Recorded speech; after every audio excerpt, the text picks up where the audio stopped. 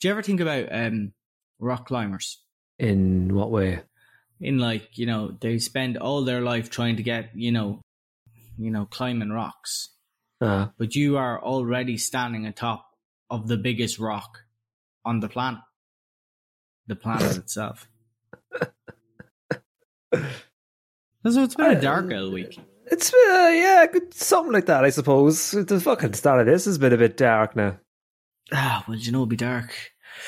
Nighttime. They see after I kicked them off the fucking cliff. Blind them in the eyes, as opposed to somewhere else. Fair. How was Niall, you little munchkin?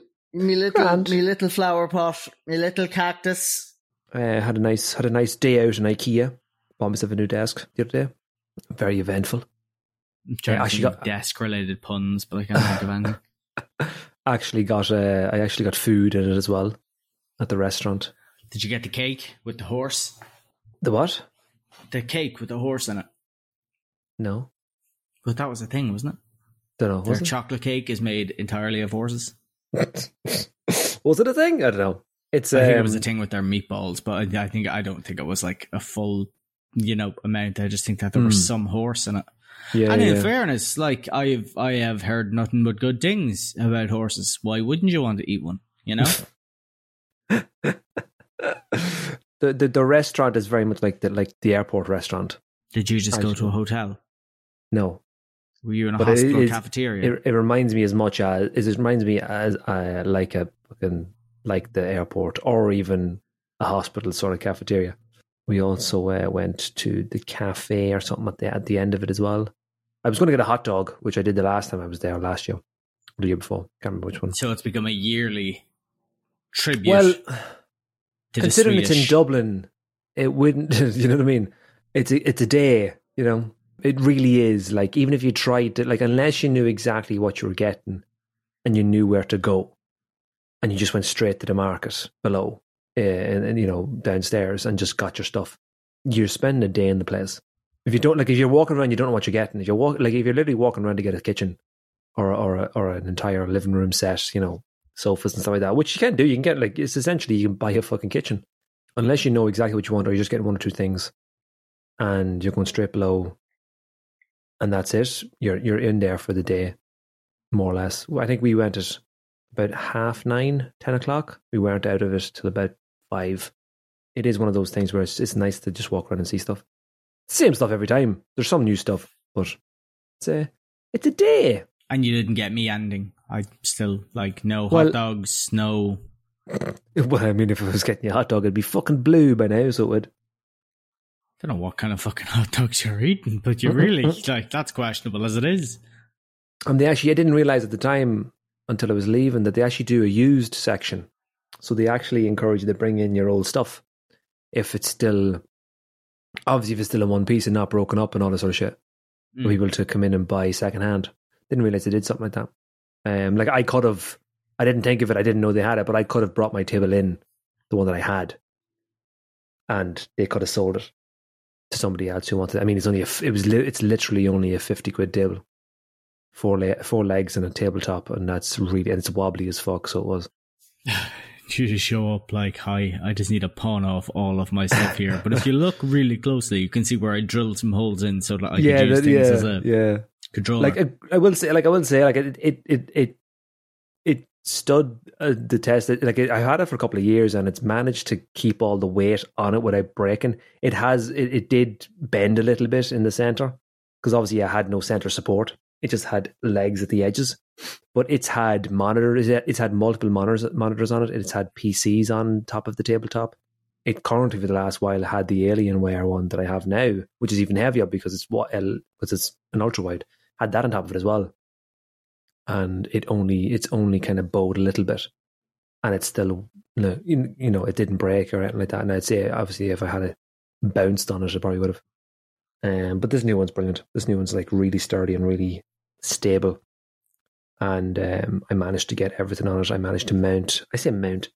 It's like a desk mount. You just you tighten it around the edge. That sentence went in a different direction than I was expecting. So that's a plus. It's my two monitors, and it's actually looks really well. It's actually managed. It hasn't tipped over yet, which is nice. And how was your first interaction with Dublin people in some time? Were you like, are you the criminals from the statistics?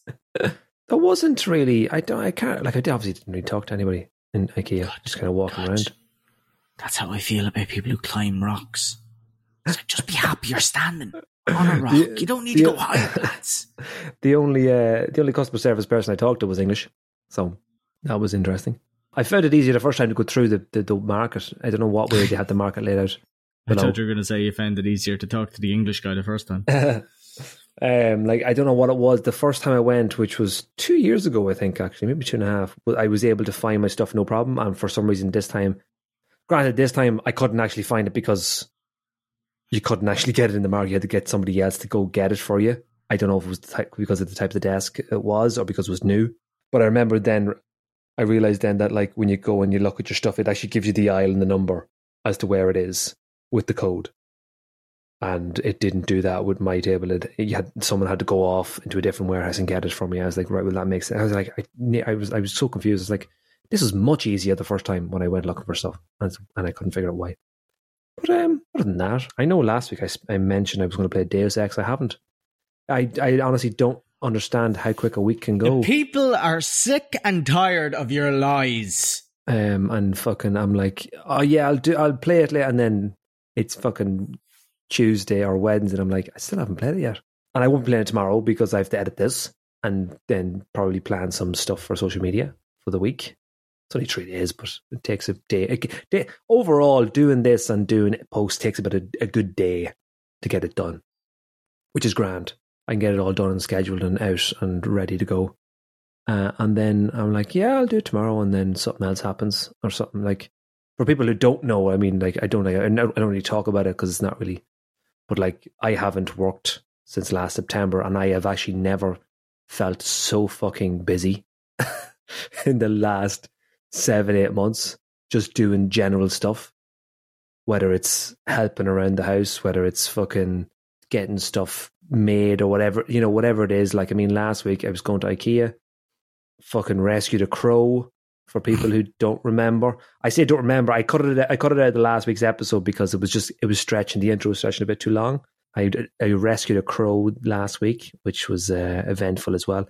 Like, it's just weird. Like, even though you'd expect to have all the free time in the world when you're not working, it doesn't happen. You know what I mean?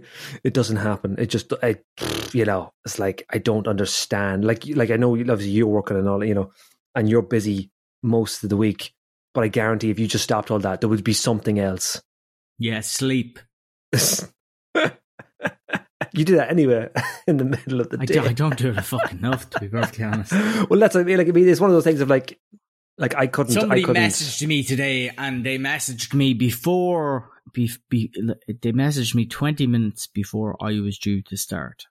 Now, did I reply to it? Absolutely not. Did I make sure it was left unseen? Yes, because I wanted them to feel the contempt I held for them. Well, they probably sent it to you so that you wouldn't look at it until 9. Or they probably wanted to send it to you before 9 so you could get it at 9.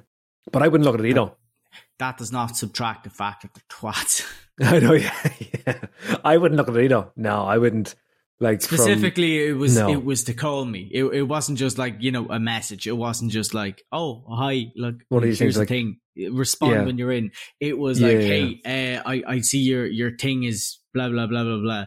When do you start? And I was like 10. They're like, cool, I'm just going to call you in a minute. I was like, no, you're fucking not. Good luck. So you were in for 10, but they were calling you they were texting you at 8:30.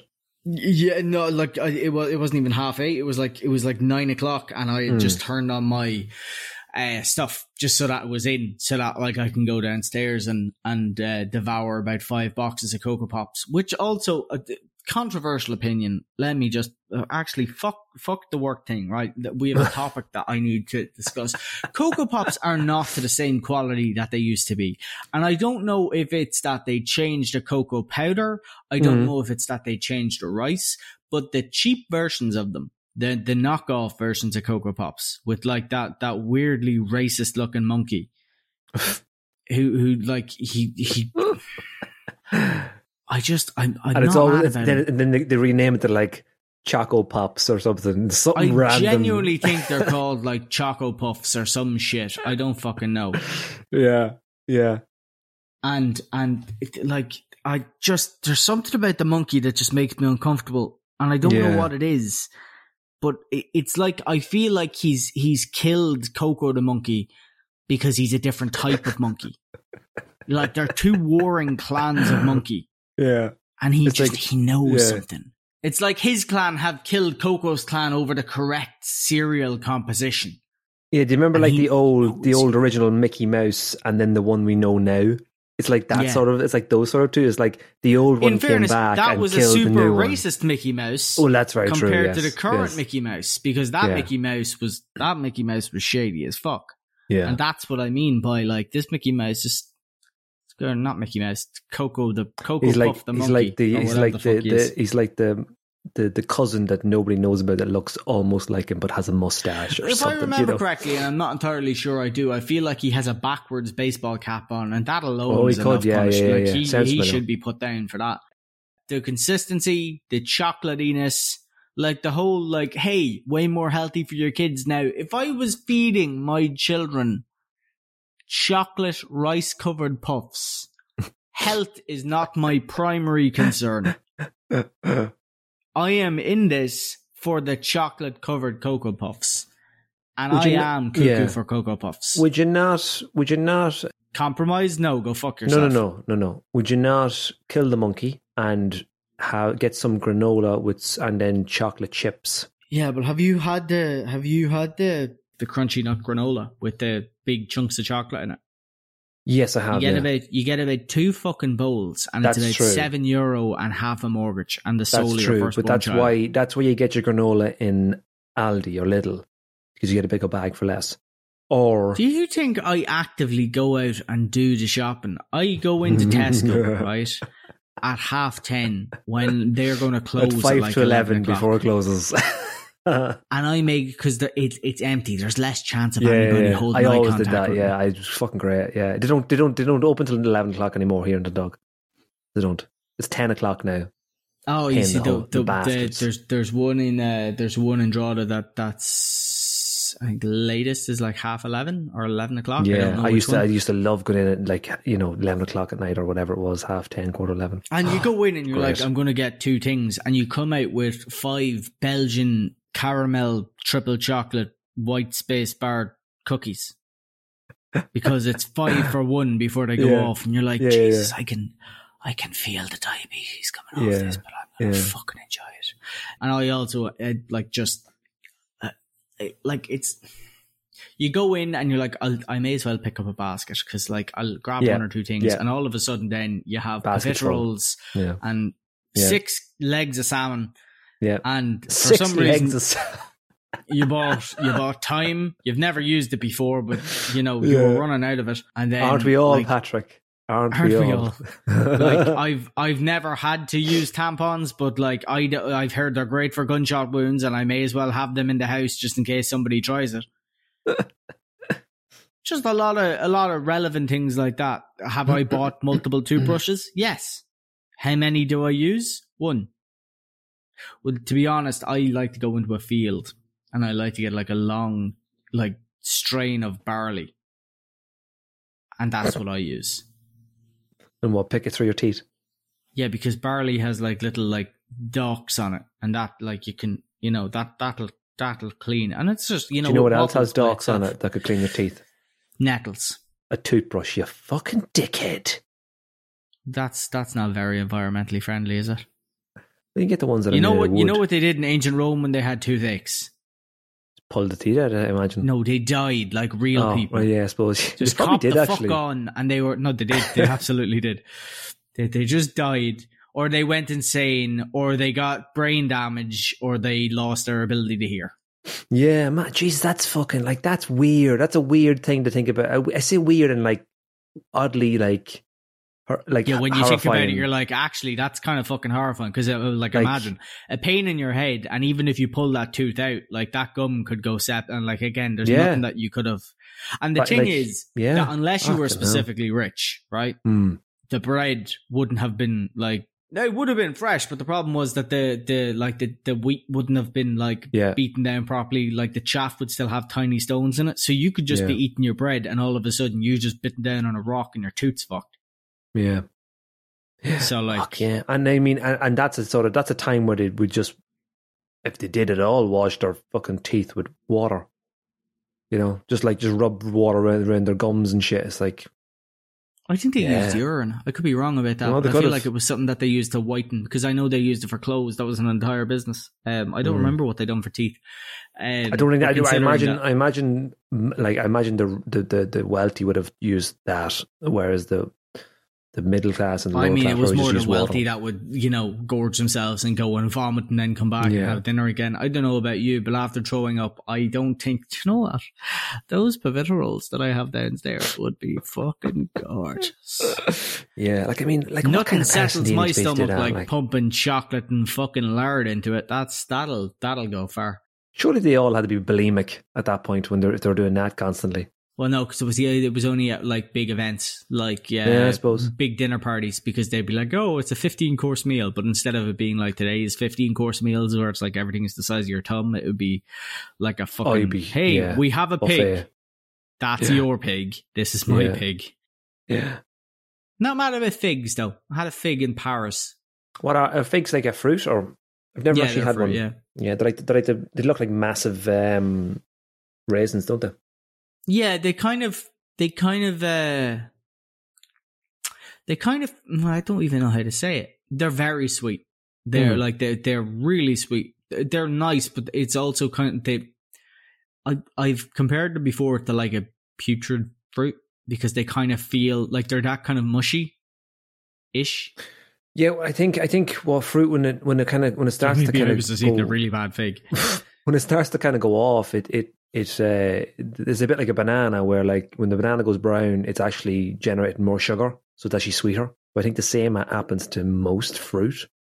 Well, do you know that the bananas that you eat, like if you get like a banana flavored yogurt, that banana's extinct. So that's how bananas actually used to taste. Like your general like popularized banana taste. Yeah. Yeah, so that banana is actually extinct. So all of that flavor, that used to be what certain types of bananas tasted like, but those bananas no longer exist. So that's a synthesized flavor. We don't use the actual taste of bananas anymore. Because of global warming, guys. You'd always notice that with food, though. It's like if it tastes like something, it doesn't quite taste the same as if you were actually to have that thing beside you. It's always a little bit sweeter. It's a little bit different.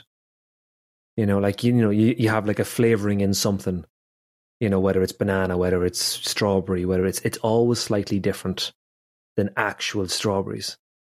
Join us next week where we talk about the different types of vegetables that you shouldn't be eating if you want to maintain your gums. Niall's also going to talk you through his official cleaning. You could brush your gums with broccoli. I don't actually know if that's true. You probably could. It's a bit like a tree. What effect does broccoli have on you? Broccoli's quite poisonous if not prepared correctly. Oh. Didn't? Killed Homer Simpson. Did it kill Homer Simpson, though? I don't think it killed him. I think it put him into a coma and nearly killed him. Although I think that's actually based in fact. I think it is actually genuinely quite poisonous. I'm not entirely sure. Surely that can't be true. Because a book on different types of poisons here. I'd imagine if you didn't wash it or something and there was pesticides on it or some shit. But people eat raw broccoli, so they do for fibre. Well, I know, say any side effects are not serious. Most common side effects is bowel irritation caused by the high amounts of fibre. So if you eat it, realistically, you will be tooting for pooping. Because, imagine. It's not exactly nice. I fucking love broccoli. No, I know. I mean raw. Yeah, raw. Yeah, raw is not ideal. I love anything crunchy. I'm fucking wild for a bit of crunchy. Like carrots are fine raw. They're actually a bit nice. They're actually their base flavor are nice. I prefer them lightly steamed. I'm happy to have carrot sticks and stuff like that. They are nice when I find that they're a lot nicer when they're colder. I cannot fucking stand. What am I fucking from Chelsea? I don't like them when they're soft. Yeah. Because I just, what's the point of eating vegetables if they're going to be steamed to oblivion? Fucking give me some crunchy shit. Yeah, I much prefer broccoli that's baked in the oven. It's nice and crunchy. You know what's nice? Parsnips covered in honey. Surprisingly, like, tangy but smooth but satisfying. Slimy but satisfying. Fuck you, Lion King. God, Jeremy Irons is fantastic. That man has range. Do you know what else is satisfying, Patrick? Talking to me. This next article. At the beginning of our topics. We still doing a fucking podcast. Have you died me? Are you still there? Wouldn't you like to fucking know? Okay, so we'll get into it, I suppose. Might as well. Just like me and the broccoli. So there's an article with Jim Ryan. So Jim Ryan, I don't know if you probably do know. Jim Ryan is the CEO of PlayStation. And he was talking he was talking during a Q&A of a PlayStation segment of Sony's 2022 business briefing. He was asked about Sony overall, but he was also asked about, live service games. He was asked about PlayStation Plus and why games aren't coming to PS Plus, or rather, first party games aren't coming to PS Plus day and date, and that sort of kind of. We talked about this a while ago as well about Xbox and Game Pass and first party, exclusives and day and date games, and how they can compete with Xbox Game Pass. I want to just read you a quote that he mentioned that's kind of broken up into this article. That I just find interesting. And I think it's, like I said, it kind of goes back to the whole, is Xbox Game Pass profitable? And then, we know it's not, but it's that sort of question of like, it's good for it's the same deal as Netflix. Yeah, the stock valuation is higher than the actual, maintaining it. So in the article, Ryan explained that gamers want great games. This is a quote, of course, in the article, okay? Yeah. That's the first and most overwhelming perspective. How they are delivered is a rather secondary concern. In that perspective, PlayStation Studios have never been in a stronger position than now, and Sony expects that such a position of strength will only continue to grow. Sony is in and he says, virtuous cycle in which success has allowed investment, which is generating more success, which is allowing for further investment. It's the whole circle of life, I guess. Lion King, there you go. And in turn will generate yet more success. The company feels that if they moved to a different model which involved putting its AAA games into a subscription service on day one, there is a significant risk that the virtuous cycle would be compromised and potentially broken, and that it is not in the best interest of the PlayStation gamer. So I know he mentioned this before about, it's not in the interest of the gamer. I can see the angle on that in the sense of, if we lose money and we go bankrupt, it's nobody's fucking interest. Nobody wins. Nobody gets good games. Nobody gets, good story-driven games like Last of Us, like Uncharted, all that sort of stuff. I understand that, especially when Sony is very, very much focused on story-driven, character-driven games versus what Xbox is doing, because let's be honest, Xbox doesn't have the first-party games that Sony does. So, in a sense, their risk, with the exception of Starfield, of course, because, that's a whole different conversation. But in a sense, they're not really risking, they're not really having their own first-party developers building games to put on the service. I know they've acquired, Bethesda, they've acquired other companies over the years, and they will obviously be making games for that service as well. It comes back to this sort of thing of like, are they putting as much money into those games as Sony is? Are they investing as much money into like obviously Starfield is a huge game. I can see Starfield costing more than Horizon and not running as well and not being as good when you play it, and especially the new one, when you play Horizon Forbidden West, it feels very, very streamlined in the sense of it's not bloated with story, it's not bloated with side stuff, it's not bloated with just shit to do. Whereas you take Fallout 4 and stuff like that, very Bethesda game, there's a lot of stuff to do, and there's probably at a certain point too much stuff to do. But it's one of those things of like, how much money are they investing? I imagine they're investing specifically with Starfield. They're investing a shit ton of money, and I can understand from this sort of perspective if gamers who are on PlayStation want the quality of games they're getting right now, that doesn't happen when you put them on a subscription service day one, and I completely get it. Yeah, so what do you think? What do you think about this? Yeah, I mean, like, you're not wrong. Like, I think I was thinking about this the other day, where I think Microsoft are focusing more on kind of becoming the services platform as opposed to just the platform that creates games. And I feel like PlayStation is definitely leaning away from a subscription-based thing and definitely more into a hard, I know that's pretty much what you said anyway, but going from a subscription-based thing and turning into just like, hey, we're producing these games, these are coming from our companies, whereas Microsoft seems to be taking a different turn and going kind of more on the, hi, we're the umbrella, and under this are all these different companies who are going to make their things, and it's going to be on this far-reaching service that is Microsoft. But yeah, I don't know. I mean, like, a lot of these things just kind of come down to if it works and if it doesn't. And at the same time, I also think people are kind of getting a bit bored of the whole streaming element. Genuinely, I feel like people are kind of a bit more focused on, how can I put it? A singular product, something that they can enjoy, and then something that they don't need to have €19 a month 5 different times across 8 different things just so that they can maintain and stay up with the fucking trend of whatever the fuck it is. Instead, being able to have something that's individual and exist kind of in that individual world. I don't really know, to be honest. I don't really have a lot of opinions on it, but I think this goes back to the conversation that we were having last week or the week before about streaming platforms as well. It makes sense in certain aspects, just like focusing on really good development opportunities and really good individual projects, and just as you said, they're focusing on things that feel like a bit more lived in and a bit more bigger and a bit more, quality over quantity.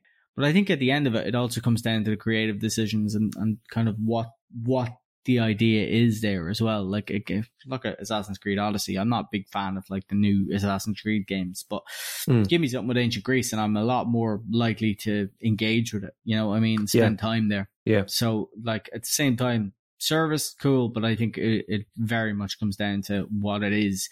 And I think that's going to, I'd say it's going to be 70-30 in regards to that. That's going to be the main thing. And then if it's going to be on a service or if it's going to be on a hard platform, then that's the choice that'll come in secondary, I kind of feel as well that, like, I know I'm probably one of these people and you're probably one of these people where we're just like, if we want to play a game, there's a good chance we'll just buy it. Whether it's Starfield, whether it's, Sniper Elite, which is coming out this month, which is coming to Game Pass as well, day and date. Fucking, it doesn't, like, if it's a game that's on the service, and it's I think it's more so.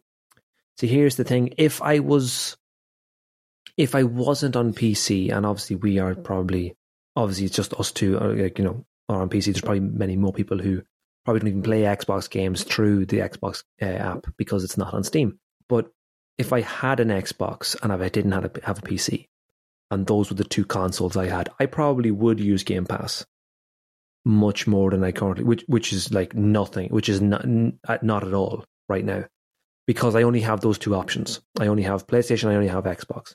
Whereas I don't have an Xbox, I have a PC, and it's this idea of, if I'm buying an Xbox specific game that is, made by Xbox, like Gears of War, whatever, I try to find it somewhere else other than the Xbox app, because more so in the last, year or so, a year and a half, because it's an extra app that's a pain in the fucking hole. It's the same sort of I have the same sort of scenario with Epic. Will I take the free games from Epic? Absolutely. Will I buy a game on Epic? Not if I can help it, because it's another platform. I have to remember where the fuck my game is. And it's I know, it's just you end up with 6 apps. What that password is off the top of your head, or do you have to go looking for it? Oh no, I have a password manager. I don't remember any passwords anymore. I've stopped because it ends up being the same password. If I decide to, try and remember them all, I have a password manager. They're all in there. It's granted they're all still signed in on the computer. An odd time I'd have to re-log in, but it's a password manager. I just can't fucking. There's too many things for me to remember, and it's not going to happen. Yeah, no, I think you're right. I also think it's one of those things of like, it's for the people who it's for, the people who are going to use it are going to use it, and they're going to continue to use it. You kind of have to, if they feel like they're getting a deal, brilliant. If they have a load of games that they want to play, that's even better for them, and they're all in that service. That's great for us, and for, I imagine, many people who have, I don't know. It sounds kind of like an insult, like have a life and don't have the time to play every single game in the world.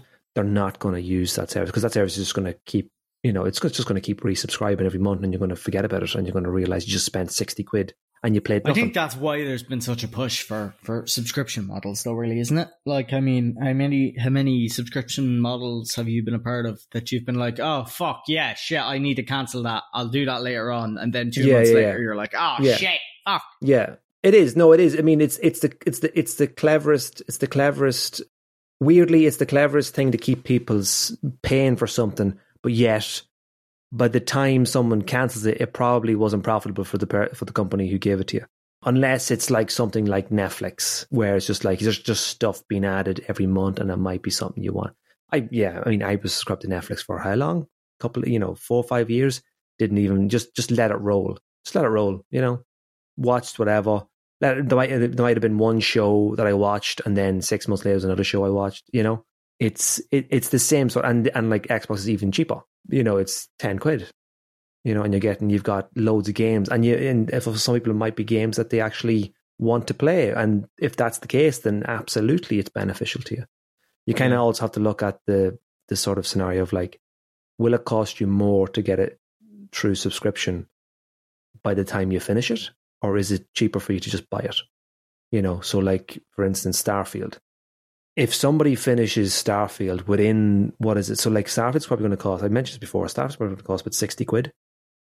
And Xbox Game Pass is 10 quid a month. If it takes you 6 months or more to finish that game, you've actually lost money. You as the consumer have paid more money for that game than you would have if you had just bought it. So if it's a case of you're not going to finish that game in 6 months, and you realize that it's not going to be, it's not going to be worth your while to do that, then there's no point in you getting Game Pass. If you can finish it within a month, within 2 months, then you're laughing. You've paid 20 quid for the game. Yeah, I found that I have this isn't just games, this is in general. I see they have like a 3 month attention span. Yeah. And then I'm just like, okay, I've taken in all the information I'm willing to like put into this. I need to move on now. I'm bored. Yeah. And I suppose for people like that, it's probably great, because it's one of those things of like, if you lose interest or if you finish a game, you never play it again. Like, I imagine both of us don't have the time to play a game a second time, or not a second time, but continue to play it after we finish the main story. We may come back in a year's time, or a year and a half, or 2 years, like The Witcher. The Witcher being, 6 years now? 8, I think. 8, is it? Fuck. No, sorry, it's either 8 or 10 or something like that. But on that exact fact, like, I played The Witcher through fully once in like every single quest and everything, and then I was like, oh, I'm going to go play it again, and then I did 8 years later, because it is just so big, and you need the fucking time to be willing to sit down and like. And that's the thing. After work, I literally had to schedule time. Like, oh, I need to go and do some exercise. I need to do this. I have 2 hours that I need to do this quest, and then I'm going to try and do this and get this and do this. And then when I got to the end of it, I was like, cool, new game plus in 20 years. I don't give a fuck. And the thing is, Mass Effect for me, like, I just played through the exact same playing through Mass Effect. I just done what I done before. Well, because I got the ending I wanted before anyway. But I went and I done everything, and it was very much just a nostalgia trip for me. I knew exactly what I was doing. But again, those were two very separate things. The aside from that is something like Destiny, where I can in for 40 minutes and fuck off. Yeah. Or something else that, again, like I can go in. But imagine now, right? All the people. Think about how much money you've spent on Destiny. Okay, but obviously Destiny's okay. Well, but Destiny's a live service game, of course. But it's like, imagine that sort of game on Game Pass, and the only way you could get it was to subscribe to it. Imagine how much money you would have spent. Well, that's effectively World of Warcraft, isn't it? People have spent fucking years living. They spend more time living in that world than they do in the real world. Mm-hmm. And that, like, I'm not saying that's an exception, of course. That's not, it's one of those, unbelievable sort of like you couldn't, unexpected.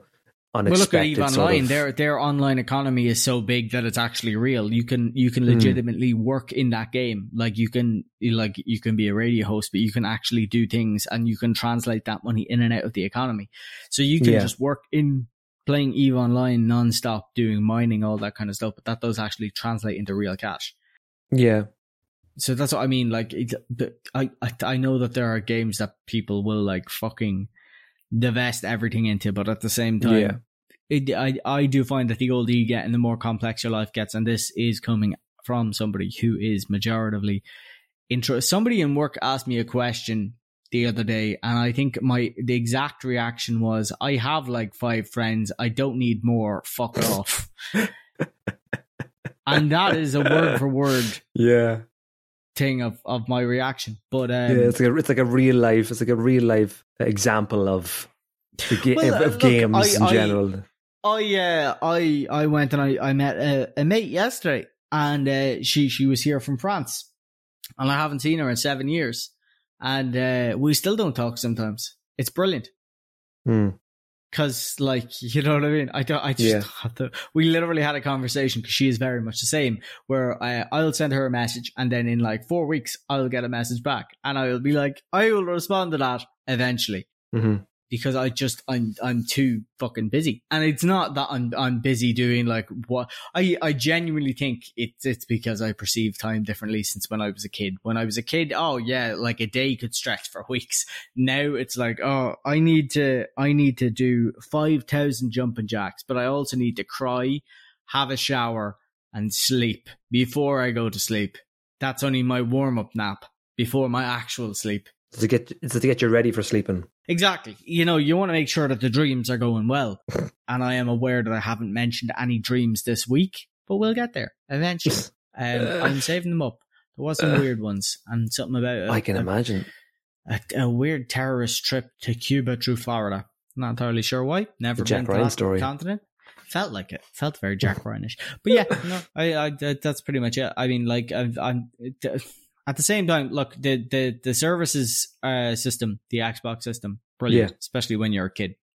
When you're a kid, that whole idea of having all these games to play, fucking class. Do it. I think if you're a kid and you have a teenager, Xbox is the way to go. I think if you're an adult, and this isn't me throwing shade and all that kind of shit, if you're an adult, I think PlayStation is probably the best way to go in the way that they're going, especially if they are pumping into just focused on good, decent quality games where you can come in, you can work away for 2 hours, you can enjoy the world, and then you can fuck off and do something else. So you can come in, hit an objective, and go out. Because realistically, if you have a multi-game service and you are like just going in and playing all those multiple games, playing every game that comes out and spending hours, well then you need to contact me and tell me your secrets. Tell me what god, what deep dark power in the woods you made a sacrifice to that gave you that kind of energy and focus and the ability to manipulate time, because I am willing to sacrifice so many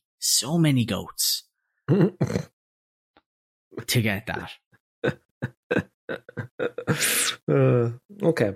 On Twitter, Ask PlayStation, which is basically the PlayStation support page on Twitter, clarified the issues that people are having with, specifically in Asia, the discounted PS Plus memberships. And they say, due to a technical error, players in Asia who have previously purchased the PlayStation Plus membership at a discount have been incorrectly charged for their upgrade pricing. This error has been fixed, and impacted players will receive a credit. It just says a credit. I don't know what's going on. We thank you for your patience. So I think during the week, a weird thing happened. People were buying PS Plus for at a discount, and so with the new subscription, with the essential essential deluxe premium, whatever it's called. No, deluxe is a non-streaming thing for people who don't have streaming in the country. But whatever, the 3 tiers of PlayStation. So if you were to get a year membership, or I think it's a year, I don't know if it's a month, but I think it's a year. If you were to get or 6 months membership of PS Plus, and the new PS Plus subscription rolls out while you still have that membership, you can upgrade to the essential for free. So the problem was that people were getting the PS Plus subscription at a discount, and then it was charging you the difference, or rather, it was charging players in Asia the difference for the essential tier of PS Plus, and it was obviously an error. But I've noticed as well, though, that I've noticed that they won't give you your money back; they'll give you credit, which is one thing. But I've noticed that people are getting a bit confused as to, Sony and what way they were kind of going to do this upgrade from PS Plus normal to extra. And I just noticed, it was one specific tweet that I noticed where the tweet itself says Sony confirms they will be charging players more to upgrade to PS Plus Extra or Premium if they bought PS Plus Essential at a discount. Okay. And then I'll go back to that in a minute. And then the second one was obviously, the Ask PlayStation tweet about people getting charged for buying a discounted PS Plus membership and then being charged extra for the essential. The weird thing is that with this tweet, I've noticed that people seem to be getting confused by, first of all, the first tweet says that, if you buy essential, you're going to be charged extra for premium and PS Plus Extra. It's like, yeah, of course, because it's a different tier. So the essential is the first tier, extra is the second, and premium is the third. Of course, people are going to be charged extra from going from essential to the second tier, which is called extra, even if they fucking bought the essential plan at a discount. It's like, why is that confusing? Why is that a shit thing for them to do? It was just a weird thing that someone was trying to use as a kind of, Sony are being shady type of shit. It's like, well, no, it's like if I bought Xbox, what is it, Gold? Which one is? Remember, do you have the old subscriptions? I honestly got so I think it used to be Gold. I don't know if they've changed some kind of marketing and now it's like, platinum 6-figure gold 360 backflip. Yeah. I imagine it's probably still Gold. I think it's just Xbox Pass now, more or less. Ultimate. That's what I'm thinking of, not Platinum. I think it's just Xbox Ultimate now. Was it a Xbox Platinum? Ultimate Pass. No, that's what I'm getting confused. I feel like that Ultimate is the word that I'm looking at. I think they upgraded it to be like Xbox Gold Ultimate or Xbox Ultimate Pass, which had the like online subscription in it as part of it or something like that. So I think it was like, the additional with it all added in. Yeah, but yeah. So then there's that sort of person. There's another type of person on this sort of tweet feed, I guess, where they're trying to say that Sony shouldn't have given credit at all. It's a new service. It's like, yeah, that's fine, but you're confusing what the problem was. The problem was only that people bought it at a discount and then got charged extra to get essential. That's all that happened, because originally you bought normal PS Plus, you get essential for free. That was the problem. That people seem to be. I don't know where the confusion is coming from, or whether it's just the way the tweet is worded. But it's people are kind of like, you shouldn't have. It's either like people are like, they're shady, or no, they shouldn't have given anybody a refund because it's a new service. It's like I just don't understand. They're both fucking on either side of the argument when they're clearly getting the wrong end of the stick. But it's just a weird thing that I noticed. Granted, if it was a case of people were getting charged extra for a discounted, what was it? A couple months ago, people started stacking PS Plus because they realized that they were getting PS Plus at a discount. This is how this all sort of started. They were getting PS Plus at a discount, and they started stacking the memberships. So they bought yearly subscriptions, just bought 6 at a time, and got them at really cheap.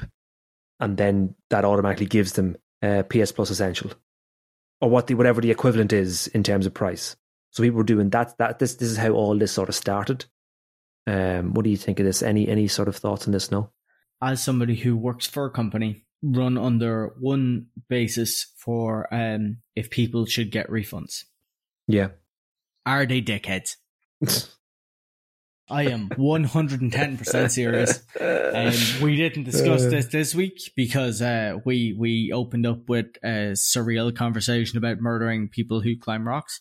Yeah. There are fewer joys in my life, which says more about my life, than when somebody is an entitled fucking prick. Yeah. And I get the opportunity to be like, I could do this, but I won't do this because you're a cunt.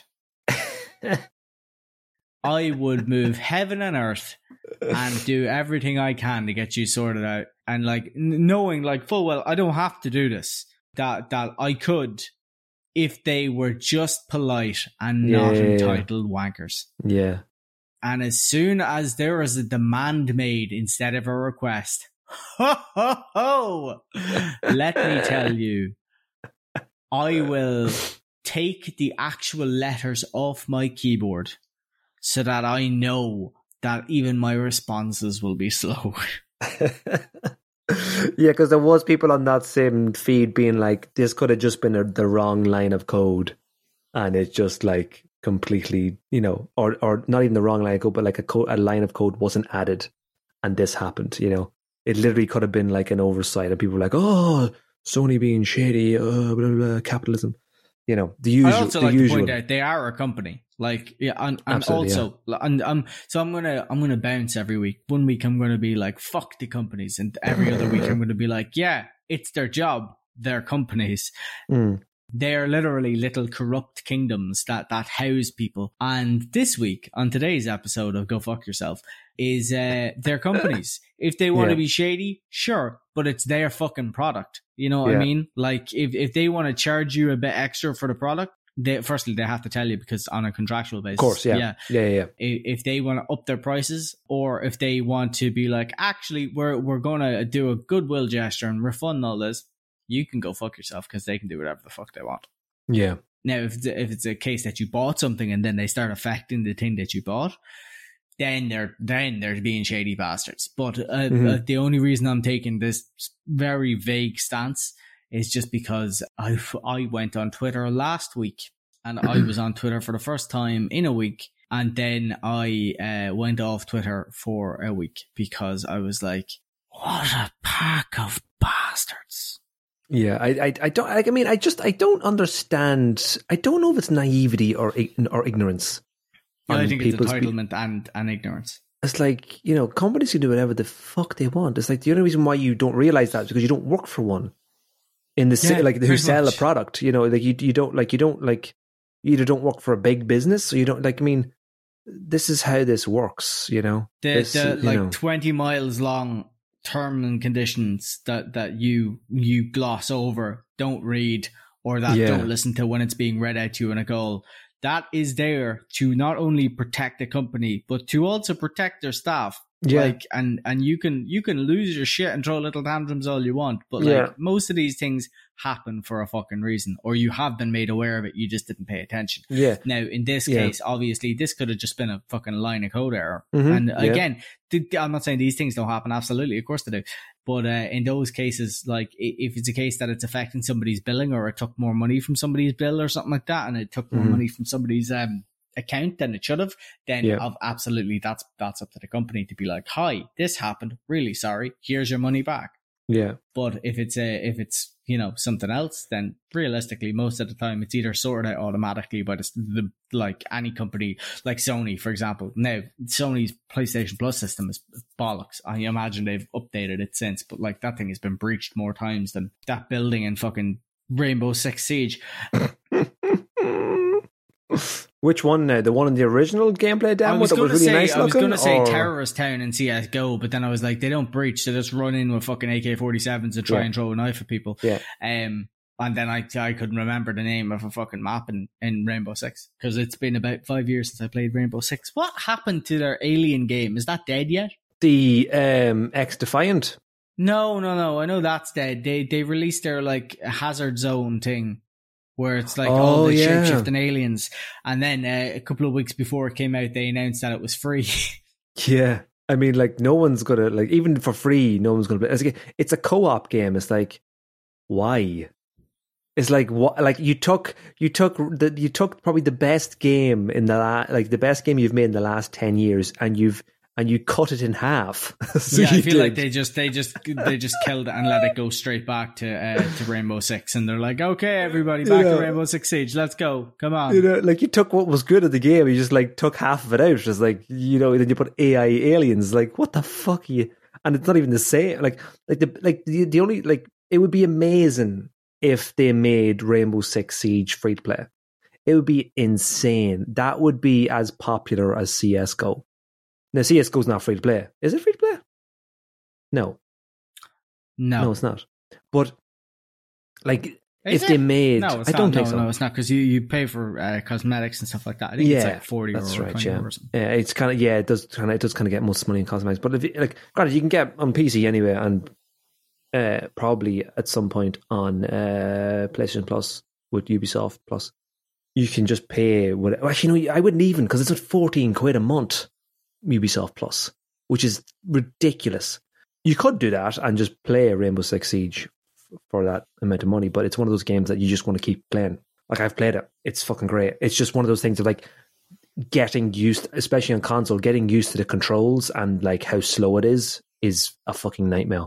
Well, like, I say the same thing about fucking, like, Destiny's online. Yeah. Like, it's Crucible, where, like, I'm good in Crucible. Now, at the minute, I haven't played Destiny in the season. I'm shit at Crucible right now. If I go into Crucible right now, a 12-year-old will lift me out of that fucking map with a fucking sidearm. Yeah. But before I took a break from Crucible, it was like, it was funny. My team are like, for solo play and stuff like that, they're really good, and they normally absolutely outrank me in everything from information to being able to hold themselves in a fight, right? Mm-hmm. And then I literally just spent like 2 seasons just non-stop multiplayer trials, everything. It really affects your like, you go in and you're shit, and then you come out and your response time is like, you're aware of if you see like a fucking pixel slightly move fucking 500 meters to the left, you're like, oh yeah, somebody there. You become really aware of things, and it's not until then you start, you go back into the single player when things were, look at Dark Souls, it's the exact same thing. You go in and somebody fucking like boots you the other side of a fucking wall, and then by the end of it, you're like able to perfectly dodge, you're able to perfectly like time things. Like, it's more of a surprise if you get hit rather than a surprise that you didn't get hit. You know what I mean? Yeah. And you kind of get that with CSGO as well. Like, you go in and you're kind of shit, and then all of a sudden, you start to pick up little things, and effectively you get beaten into education. Yeah. Well, I mean, that's usually when you like when you can't just like play a game and pick it up straight away. There's a bit of a learning curve to it. Yeah. The exact opposite of that is Call of Duty.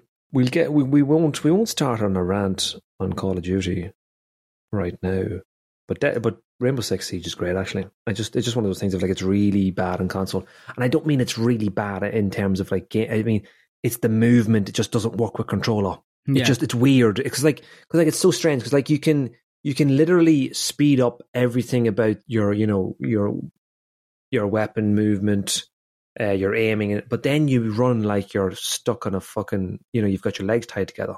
Like, you move like you've got 6-ton weights attached to your ankles. But you're lightning quick when you're spinning around. You know what I mean? When you're rotating the camera, it's like it just doesn't correlate. It's so weird, but it is a great game when you get into it, and it's good when you play with people.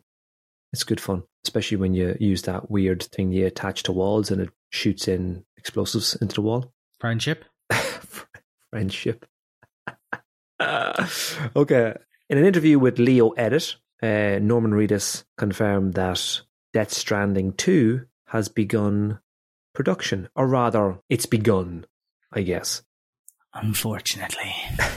So he was asked, and I quote, okay, so you got the book going on, whatever book that is, I don't know, I might read it. You've got the season final coming out, which I'm assuming that's The Walking Dead. Then the spin-off, which is the spin-off of The Walking Dead. It's been happening for the last 6 years.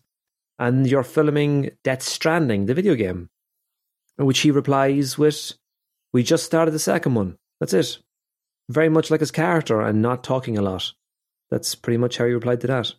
Some laugh if he's actually not talking about Death Stranding and he's talking about something else. He's just talking about death. He's like, yeah, found $1 on my way out of a restaurant, used it to buy a slice of pizza. One day closer to death, guys. So, because the follow-up question was, how did that come about? And then he starts talking about Guillermo del Toro and all that sort of stuff. Yeah, I mean, Death Stranding 2, this is kind of a Horizon Forbidden West sort of scenario of like, okay, you're doing a second one. I don't know how this works, but I'm interested to see what happens and how it improves, if it improves on the first one. I will say that like Death Stranding, I enjoyed Death Stranding much more than I thought I would. Because I enjoyed it much more than I thought I would, I actually kind of probably enjoyed it a little bit more than Horizon. Because the first Horizon, because Horizon, when you saw it, you're like, okay, I know what this is. I know what this is pretty cool. Okay, let's go. You play it, you're like, yes, this is exactly what I expected. Death Stranding, I was like, what? And I played it, I was like, fuck, this is actually kind of good. you know that kind of way. It's like when you watch something, you play something that you weren't expecting it to be as good as it was, versus you play something that you expect what it's going to be like, and you're actually right, but it's a little bit better than it has a bit more refinement to it. I don't know what this game is going to be. I imagine it's going to be more of the first one. Yeah, I don't know. I mean, I'm all for it, but I just don't know how you do a second one of this. Not well. I mean, like, I'm biased. I can't fucking stand the first one, to be perfectly honest with you. But like, I mean, well, you got it free on PC, didn't you? Yeah, and I gave it away. I think I gave it to you. No, I didn't give it to you. I gave it to somebody. No, I already had it. Yeah, not a fan. Not a fan at all. Those games make me as agitated as when I was 5 and watched Alice in Wonderland. Fuck me. I had dreams for weeks. Yeah, I'm not a fan. Like, I get why people are fans. It's just, I'm not a fan. I will never be a fan of it. I hate any kind of media that tries that fucking agitated, weird fucking story verse shite. Like, it is with great difficulty that I play Dark Souls. Yeah. And I will say at least Elden Ring Elden Ring is more of a mythology with its storyline, and like it's a lot easier to enjoy. And I think that for me is literally only because it's all gods and demigods. I think that's really the only reason that I actually give a shit. Yeah. Well, I mean, they're both convoluted. I think but it's at least, because Elden Ring, they effectively turn around and they're like, hi, this is like Olympus. This is like the realm of gods. This is a thing. Yeah. Go. Yeah, like Elden Ring has more lore to it, whereas Death Stranding is just creating something from nothing. It's raining black ooze, and there's a old woman with a young face, and she thinks she's having a stroke, but she's actually just standing on her tit in a shower. I mean, like, it's... I don't even know what you're talking about. It's fucking hilarious.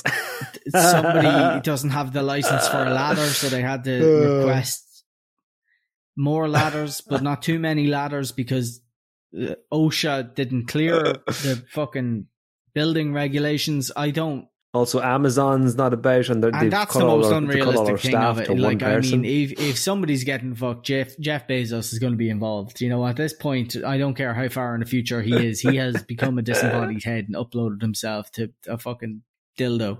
So, yeah, I mean, look, I get why people like it. I just can't stand it. I can't stand those kind of weird storylines. Again, like Alice in Wonderland, where it's just... Yeah.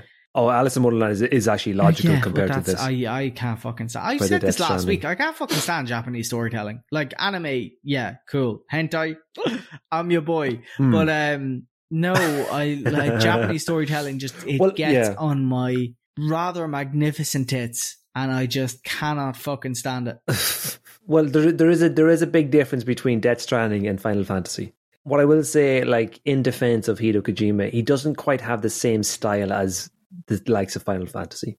He has his own sort of style. It's like his style is in the story as opposed to everything on the screen. There are certain elements that, like, the writing and the way it highlights has that classic sort of Japanese style where it kind of like underlines, but it comes in like a weird transition or like a fade in sort of thing. He has that in a lot of his games. I think he had that in Metal Gear Solid 5 as well. You know, that kind of menu, that kind of Japanese menu. Metal Gear is another one that really pushes the boundary of how much I am willing to do just to be able to shoot a gun. I'm going to be on a watch list after this. But I mean, honestly, it's like all of a sudden there's a tentacle man and then some girl deflects bullets because she believes that she had the power all along. Like, I can believe that physics can go fuck itself, but at the same time, if somebody throws a rock, it's still going to hit me in the fucking face. Yeah, no, at least have you ever finished Metal Gear Solid 2? Is it just called Metal Gear Solid 2 or is there a subtitle to it? Sons of Liberty. No. I've only played Peace Walker and 4 and 5. The general vibe of Sons of Liberty kind of makes sense in the start. Like it's a separate kind of world, but you're on this oil platform research facility.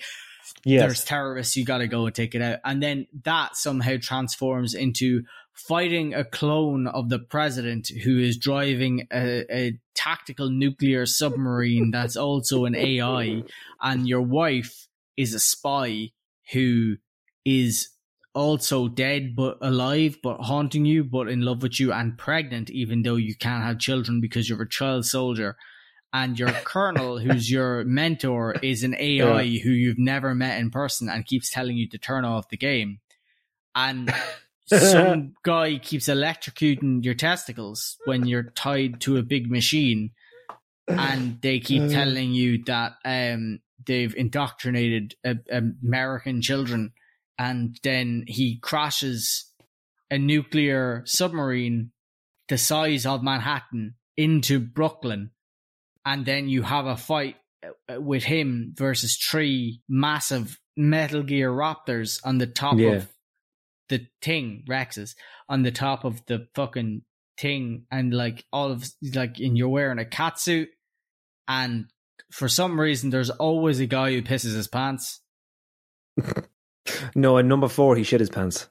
Yeah. There's a vampire. Metal Gear Solid Rising. He was in that as well. They seem to make a very big point of the fact that he's gay. Don't know. I don't know why. He has an accent, and I don't know if that has anything to do with it. But at some point, I feel like he done something related to I don't know why he always has an open shirt. Then there's a girl who can deflect bullets, no bullets can hit her, and anytime somebody shoots a grenade at her, it just doesn't go off. And then later on, we find out that it's because of a little device that's a thing on her hip that deflects everything like a magnetic sphere. Yes. So then they destroy the magnetic sphere. Yeah. And then they fire effectively a nuclear arsenal at her, from one of the Metal Gear Rexes. Yeah. And then she deflects all of the attacks and makes them all bend around her. And I think she gets a nosebleed or something like that, because she does have the power, even though she doesn't have the power. But because she believed she had the power, it was enough to save her at that time until she dies. And she dies being I did it. I believed. And it's no, you twat. You died. You just should have been atomized. That's the only fucking problem. We could actually start a sub podcast of you explaining a story of a game that nobody knows about. Be hilarious. Yeah. And I'll get a fucking Netflix deal out of it as well. Trust me. Magical. Sitting in a library with a book that's blank. It's just going to be it's going to be shorts. It's just going to go straight up onto your Instagram reel, and it's just going to be 2 minutes, and it's just going to be me just candidly talking about a different, completely out of context. There's you name a game, and I have a problem with it. I will go for fucking days. Oh Jesus, yeah, that's funny. Okay, so God of War Ragnarok has been rated in South Korea. In an article on Video Games Chronicle, a Twitter user posted, obviously, fucking South Korean Japanese rating images with God of War Ragnarok being rated as 18s, or rather getting an 18 certificate.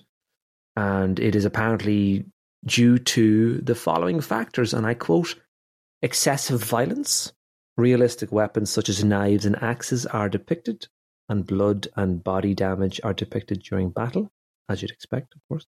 Excessive vulgarity and profanity. Excessive profanity in dialogue between characters appears throughout the game.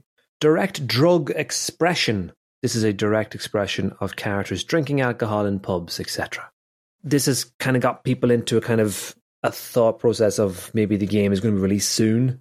It's possible, but these kind of ratings usually happen after so the way development usually works is that people give an overview of a game to the, I think it's ESRB. Is it ESRB? ESRB, yeah. ESRB. They give a general overview to a game and what the game is going to involve, what it's going to, what it's going to have in the game itself. And they go through that. It's a document, essentially. They go through it, they read it, and they go, okay, this is your rating for now until we actually see the game itself. During the development of the game, they probably send different specific clips or snippets of things that may change the rating, may impact the rating, whether it goes higher or lower, in terms of age rating, and then they decide on that, and then eventually, then I think the ESRB, they actually play through the game, or I don't know if they play through it, they play maybe a couple of hours of it, and then they give their general sort of their final rating, taking everything into account, and also the kind of the documents as well that they've sent close to the time of release. This could just be a guide in terms of like, this is probably what it's going to be. This could also be one of those scenarios where they've just sent over loads of stuff and they're like, okay, well, this is the rating it's getting based on what you've given us. This is the rating it's getting. Whether or not this is a indication as to it's going to be out in 3 months, it's going to be out in 2 months. I don't really, like I said last week, game developers, I don't know if it's intentionally or unintentionally end up releasing their games at the same time as their previous iterations, whether it's, the third in the franchise, whether it's the second in the franchise. Yeah, I wonder if it's like sports ball in America, where like people are so into their teams that like if it goes well, they'll wear the same hat and they'll, try and sleep with the same person and sacrifice the same child. That's why there's such a massive downturn in twins in America as well. Yeah, I don't know. Like, I mean, I feel it'd be weird if this game comes out like in the winter of this. Maybe that's the point. Maybe it's because it's Ragnarok. So there's a winter that hits. That's kind of what the trailer shows. It's a couple of years after, or I don't know. Something tells me they mentioned that they slept for fucking 3 years or some shit. Because I think, what was at the end of the first game, when you go back to the house, you fall asleep and you wake up, and it says like years later. So like they slept for like a couple of years. That's the indication. That's what it kind of says that happened. But Atreus seems to be a lot older in this one. Like he looks like he's in his teens now at this point. Like he would look like he was maybe like 10 in the first one. He looks like he's maybe 14 now. A lot older than he was at the end of the first game, because he's even looks taller and thinner, as I imagine does the actor. They could release this in the winter because maybe it's got that setting, but I just feel like, based on the fact that they haven't said anything. Was the first one released in winter? No, it was released in like March. So like, I remember last week when I mentioned that I said, I don't know if it's intentional or not, but like The Last of Us Part 1 came out in like March or April. The Last of Us Part 2 got delayed from the previous year that was originally meant to come out in November or some shit, and then was... Maybe it's because they release them at a certain point if they feel like they're in the running for certain awards. But the thing was that the Last of Us Part 1, I'm going to call it Part 1 because it's easier, was delayed from the previous year to the following year in March, and then The Last of Us Part 2 was the same, and it was released like March or April. And you look at all the Uncharted games, they're all released around the same month. You look at all the Horizon games, they're all released around the same month.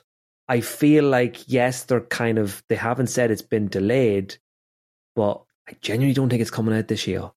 I mean, if you look at all the time, like if you were to look at Bethesda's Fallout games and including Starfield, I imagine they'll all come out. I imagine their dates are all around November, which is what Bethesda was going to release Starfield at, was November. And now it's been delayed to next year. And I guarantee you it will be delayed to next year in November. I guarantee it. They will not release that game at the beginning of the year. They will release that game next November. I think, I mean, it's a document that says it's a rating. I think that's all it really is. Unless I don't really know. Like they're using an example of I think they're using an example of Horizon. Horizon Forbidden West was rated in South Korea in November of 2021 and then was released 3 months later in February 22. So I think they're going by that as a release window, but they're just using that as one example. It's like, okay, well, give us another example that does that. Give her don't use one other game that fits your theory. Give us another game that did the exact same thing, where it was released 3 months after the rating it got. You know, that kind of way. Yeah. I honestly, if it comes out this year, and I'm not saying it'll come out this year, I'm going to be surprised that it comes out this year because I don't think it's ready. I just think that it's a weird time. I think it's possible that they were holding onto their cards to announce a release date because of Starfield, and now that Starfield has gotten delayed, they have no reason to release anything this year. I think they were aiming for this year because of Starfield, and now that it's been pushed to next year, I think they're going to relax now and push it to next year. Yeah, probably last competition. Yeah, you don't want a Titanfall 2 Battlefield 1 situation. Yeah, I mean, like, granted, two very different games, and I don't think there'll be a whole pile of, lost sales if it up against Starfield. I'm not saying Starfield's not going to be amazing. I just think that God of War and Starfield are two very different games. Mm-hmm. And I think people who want to play either of them or both of them will play both of them regardless. This is a short one, I guess, just to let people know that BioShock, the collection, is free on Epic Games. And I think I talked to you about this a couple of weeks ago, where I never played the original 3 BioShock games. Or is it 2? 3? 3. I played whatever that other one was. Infinite. The most recent. Infinite, yes, that's the one. Is it the third one or is that the second one? That's the third one, it's just called I played Infinite, which was like the parallel universes, and it was different. I fucking hated that. Also, it looked completely different from... They'd initially released a 15-minute gameplay the first two. Oh, you're talking about. I thought you were going to talk about the first two, but actually the demo was completely different, was it? Yeah, they'd released like a 15-minute gameplay video of skills, powers, the storyline, all this kind of stuff. Did not match whatsoever. It was shite. I hated Infinite. I know a lot of people loved it. I respect your opinions, but you're wrong and I hate you. So I didn't really have an opinion based on the other two because I never played the other two. I'd really recommend playing, especially if we had this conversation about them potentially being remastered. I think this is the remastered version. Yeah, I would absolutely play one. Yeah. Oh no, I'm going to play all two. I'm going to play all of them. Obviously not Infinite because I played it already. Yeah. But it might even because it's remastered. But I will actually play these two because I planned on buying them at some point. I just never got around to it, and now they're free. So one thing, I've said it before, one thing that I thought was super impressive. The first BioShock was a game that I accidentally realised how conductivity works. Because there was a twat standing in a pool of water and I electrocuted the water and he fried. Yeah. And that, honestly, I know we talk about the development of video games and stuff like that and just the minor things of physics-based upgrades. I mean, we were talking about something last week and I don't remember specifically what it was. The Last of Us. And you were like, yes. Oh, it's a big thing in you focused on story. And the first thing I said was and the physics are fucking amazing. Just like the grass alone. Yeah. I know that sounds like a small detail, but you have no idea. You notice it when it's not there. That's the thing. Yeah, exactly. You have no idea in 2010, 2011. No, it would have been 2008, I think. I'm not sure. I'm going off my school timeline. That how much in effect a game in a sea of games that didn't really pay attention to those kind of minor details. How much it meant in a time when there was games that were great but just didn't have that kind of minor detail, especially the way we have in abundance now. That when I used an ability to fire electricity from my hands, even when I missed and hit a puddle that a guy was standing in, because I was in an underground city, that puddle would wipe out 3 people who were coming and were outnumbering me. And again, these BioShock is a very eerie feel. That's not my kind of game. It is now. I'm cool with it. When I was a kid, I was like, I will play in the daytime. all the lights on. All the lights on. I'll have 3 lighters around me, a couple of candles, just as much general light as I can. I'll have 3 cats in the room, and anytime they just stare into a distance, I'm like, in nomine Patris, Yeah. It was just, and from that moment, I really have to say, story-wise alone, and I really won't spoil it. I enjoy spoilers, but I think Bioshock 1 has a story that has to be experienced. Dialogue that for its time is magnificent.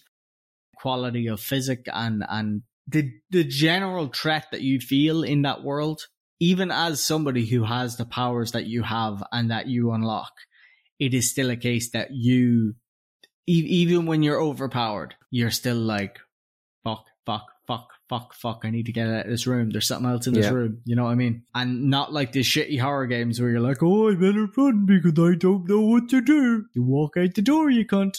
I don't care if your daughter was kidnapped by a massive flying bee. You can make more. My kid's going to listen to this now in 30 years and be like, really, Dad? You can make more? And I'll fucking stand by it then as well. Yeah, a story that really has to be experienced. Genuinely, I think you'll really enjoy it, and I think it'll really impress you as well. Yeah. No, I will. I'll definitely play it. Our next topic is, I suppose we mentioned this already, and it's a short one again, I guess. Sniper Elite 5 is coming to Game Pass. I was actually quite surprised about this, and I possibly will get Game Pass for €1 for the month, and then I will cancel it and get my euro back. And then start my own Game Pass with blackjack and then go another month for €1 and cancel it and get my euro back.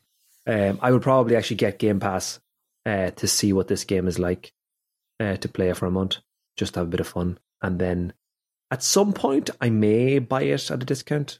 Yeah, I was surprised. I didn't realize it was coming to Game Pass, and I'm very surprised by that. And I have a feeling this is going to hurt the game. But we'll find out, won't we, Patrick? Yeah, well, I suppose it is a kind of like serial syndication thing, but it's always the same. Don't get me wrong, the game is really fun. It's great. But like, I do notice this game more than other games tends to drop in price a lot faster. That's so true. Maybe yes, it's a case that while it does hurt it, it might actually help it in the long run. Yeah, well, it depends on how a game goes on to Game Pass. It depends on whether or not Microsoft pay the company the budget of the game. Have to pay it for a license. I'd imagine it would have to be the same kind of way you'd see like cable companies or Netflix, for example. I imagine it would kind of have to be the same as the way, like, if Netflix wants, with Sunny in Philadelphia, they have to pay FX for that license for them to be able to play it. So like if a company can get their money back and maybe a bit more for the game by going on to Game Pass, then great. That's probably an extension of the contract, I would imagine, as well. If they're okay with that, that's fine. If it's one of those things of like they feel that, you know, they're going to end up losing money because of being on Game Pass, then that's, you know. And they probably have a side through of like if somebody buys it while on Game Pass, or if somebody buys it because you get a discount, result of playing it on Game Pass or something like that, they probably get the profits from it, as opposed to, possibly, and then obviously like somebody, you know, because Microsoft, as you said, like you know, I know you said you'll get it for €1 and then cancel it. But as we said earlier on, how many times do you get a fucking subscription and then 3 months later you're like, oh Jesus, yes, fuck, I need to do that. And then 6 months after that, you're sitting there at your sister's wedding, and she's like, does anybody object? Oh, for fuck's sake! Sorry. No, have a great time, kids. You fucking forgot the subscription again. And then after you say that, you hear the priest, and he just goes, oh, Jesus fucking Christ. I'm like, I know, Father Bishop. I know. It's great, man. Never touched a child in his life. But, yeah. So you might remember that Embracer Group bought, what was it, Eidos, Square Enix, Montreal, and another one, I think. Crystal Dynamics. Did they buy Crystal Dynamics? I think it was, I think so. Well, I remember talking about Tomb Raider, but I don't know. It was, yes, it was. It was Crystal Dynamics, Eidos Montreal, and Square Enix Montreal. That's what it was. And with that, they got their IPs, you know, the likes of Deus Ex, the likes of Tomb Raider. And they've finally made a comment about the purchase and about the IPs, and they said that they wanted to focus on new IPs, better known as their nips. And they said they want to be very delicate with their nips, and they want to take their time to just really kind of feel around the nips and just kind of find the best way to stimulate creativity. Imagine, that'd be hilarious. And like, they're completely oblivious to the just fall on into it. And here's our logo. It's a slightly pink circle with a slightly smaller red circle in the center. And the eye has a really big dot on the top. Yeah, Eye of Sauron. But it's a dot with a stroke and a smaller dot on the inside. I don't want to hear about them stroking the nips, like. But they said, and I quote, "We see great potential not only in sequels, but also in remakes, remasters, spin-offs, as well as transmedia projects." I just died a bit inside. Yeah, I don't. Just say cross media. It's the same thing. Why is it all of a sudden the word trans in media now? Yeah, so I mean, I think it's the first time I've ever heard that phrase. Transmedia. I've heard it before. It's another name for cross media, but I guess they don't want to use cross media. I don't know. I'm not entirely sure what it means by transmedia. I'm assuming it means like mobile games and shit like that, and maybe comics and possibly TV shows.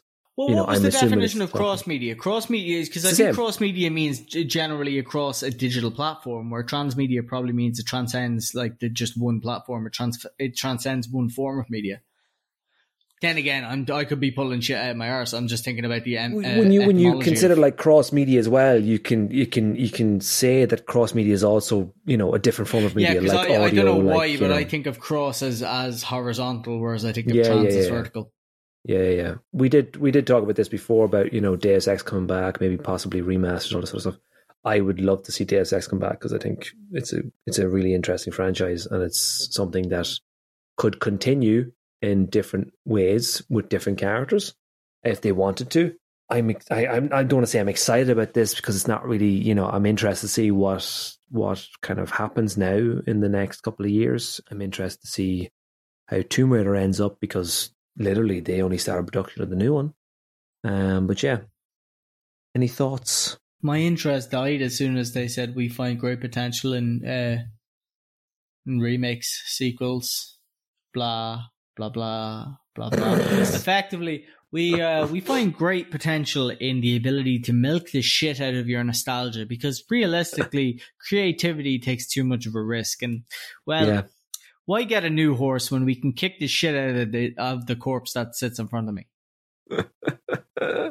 Why get a new horse when we can take a picture of it and Photoshop it? We can also milk the corpse while it's still here, so that's all good, and then we can just sell the bones off to some like little old woman who lives in a cottage who just wants some children to visit every so often. But every full fucking moon, one child never returns, and it's always a wolf in the forest, and they always find a hand, and there's always just that suspicious little old bitch who smells like fucking gingerbread, always has that smug cunt smile on her face, and if she fucking tries it, I'll shove a fork so far up her fucking... Sorry, what was the question?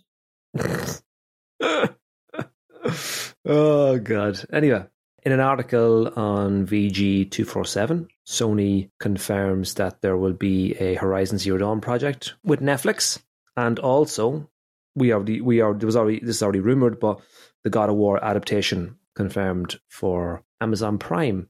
And they're also, I don't know if we've talked about this already, they're also doing a Gran Turismo TV show.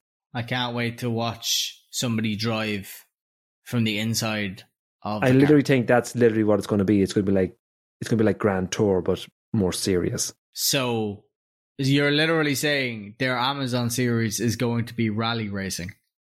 I'm assuming so. Like, I mean, I don't know what else it is. In 400 meters. Like, it's Gran Turismo. Like, what the fuck? Yeah, I can just go and stick me Google fucking Maps on in the car and go for a drive. I'll have the same effect.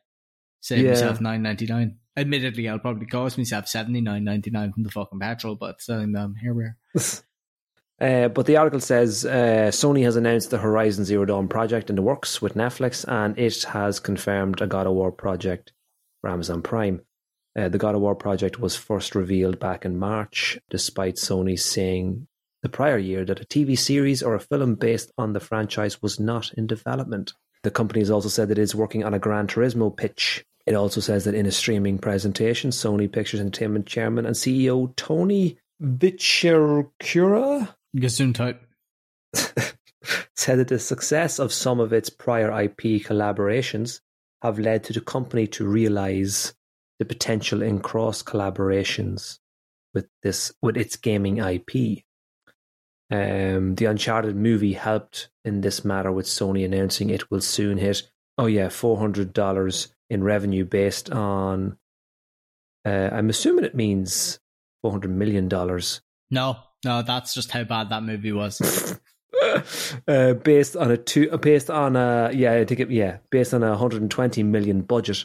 He also went on to reiterate the company's current pipeline of gaming-related shows on the way, like the HBO's The Last of Us, the Twisted Metal series coming to NBC's Peacock, the most successful streaming platform ever. And the Ghost of Tsushima movie. Well, nothing can be worse than the Halo series. I suppose it's a good example. The Halo series is a good example of how bad it can get. Who doesn't want to watch their childhood hero lose his virginity while his mother watches? Is it not? Well, I mean, no, that's a storyline. I know. Yeah. But I guess it's taken the whole Spartans literally. I guess. No, it's just taking the piss. Yeah, I haven't watched it. I have no intention of watching it. I have no intention of fucking watching it, to be perfectly honest. It's Halo in itself is it's something that I understand why it's popular. I'm not a fan of Halo. I like the lore, kind of. I think it's a bit convoluted, and it kind of, again, makes its stuff up as it goes along. I really enjoyed Reach's lore, but then all the stuff with Master Chief is very okay, just cut the fucking shit now. You're making things up and you're taking the piss. The Reach storyline was really cool. The whole, you are the last line and you need to hold them off long enough and get these details to things so that everybody else can survive. And obviously, the fall thing. The Spartans are a really cool story. In terms of a frontier thing, I don't really like the fact that Master Chief is a MacGuffin. But again, I understand that I'll probably get lynched for this opinion and, go outside, fuckers. I was never a big fan. I also fucking hate Halo's shooting. I think it's shite. The no recoil bugs the living fuck out of me.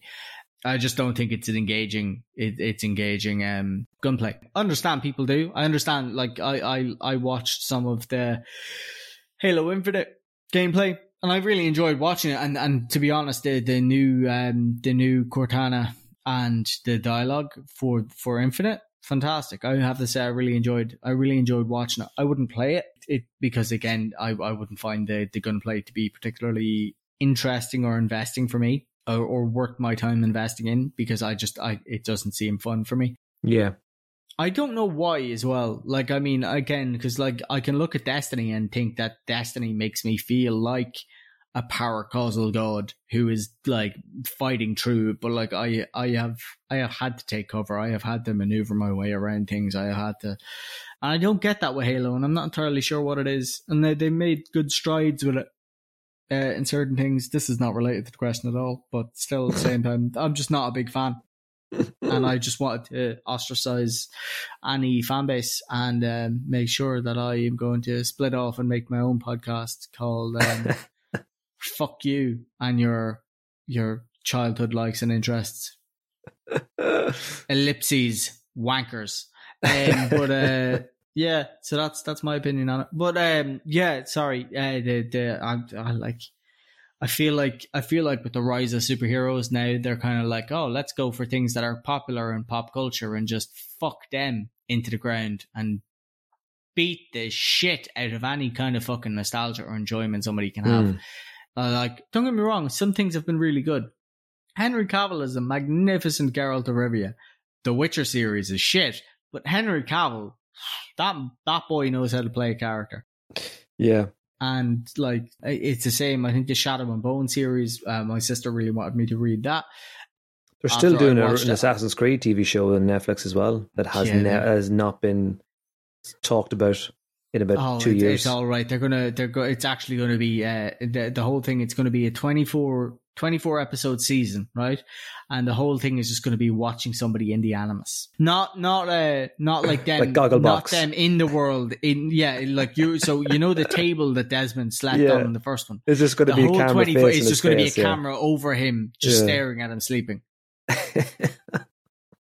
They actually have a Twitch affiliate partner. So, there's people on Twitch and their whole thing is just that they sleep. Yeah, I mean, yeah, I'm not surprised. Doesn't surprise me at all. Especially in what does surprise me is that they sleep, but they have like a small paddling pool in their room and with lights on and fans going 24/7. Like, I mean, fair fucks to them. Like, I generally, I need, at least, like, I'm good with noise. I'm cool. I'd prefer not to sleep with the lights on, but like, I'd just be terrified that like I'd just be tooting. You know what I mean? That broccoli would just come back to haunt me.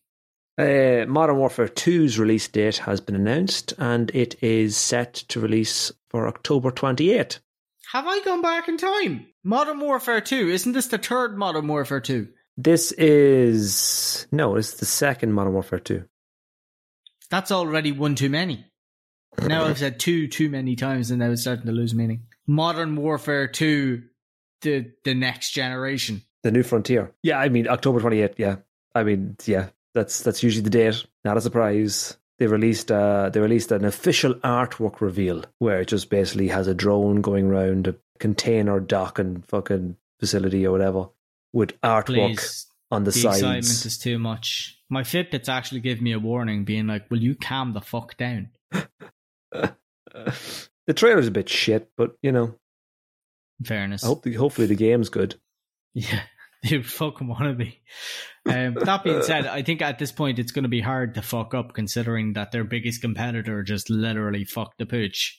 Like, yeah, if they keep doing what they're doing, they're all good. Like the Battlefield 2042 was meant to be like a 10-year, if not longer, franchise project. Mm-hmm. Like that was meant to be like bringing shit in. Like now they have like they now have people who are dying for a modern, current, active thing. In a multiplayer like it's field. bad. It's bad when you plan to have this game as a 10-year game and then it doesn't last like 10 months. But not even you fuck it up so bad that you can't fix it, and you have to just make a new one.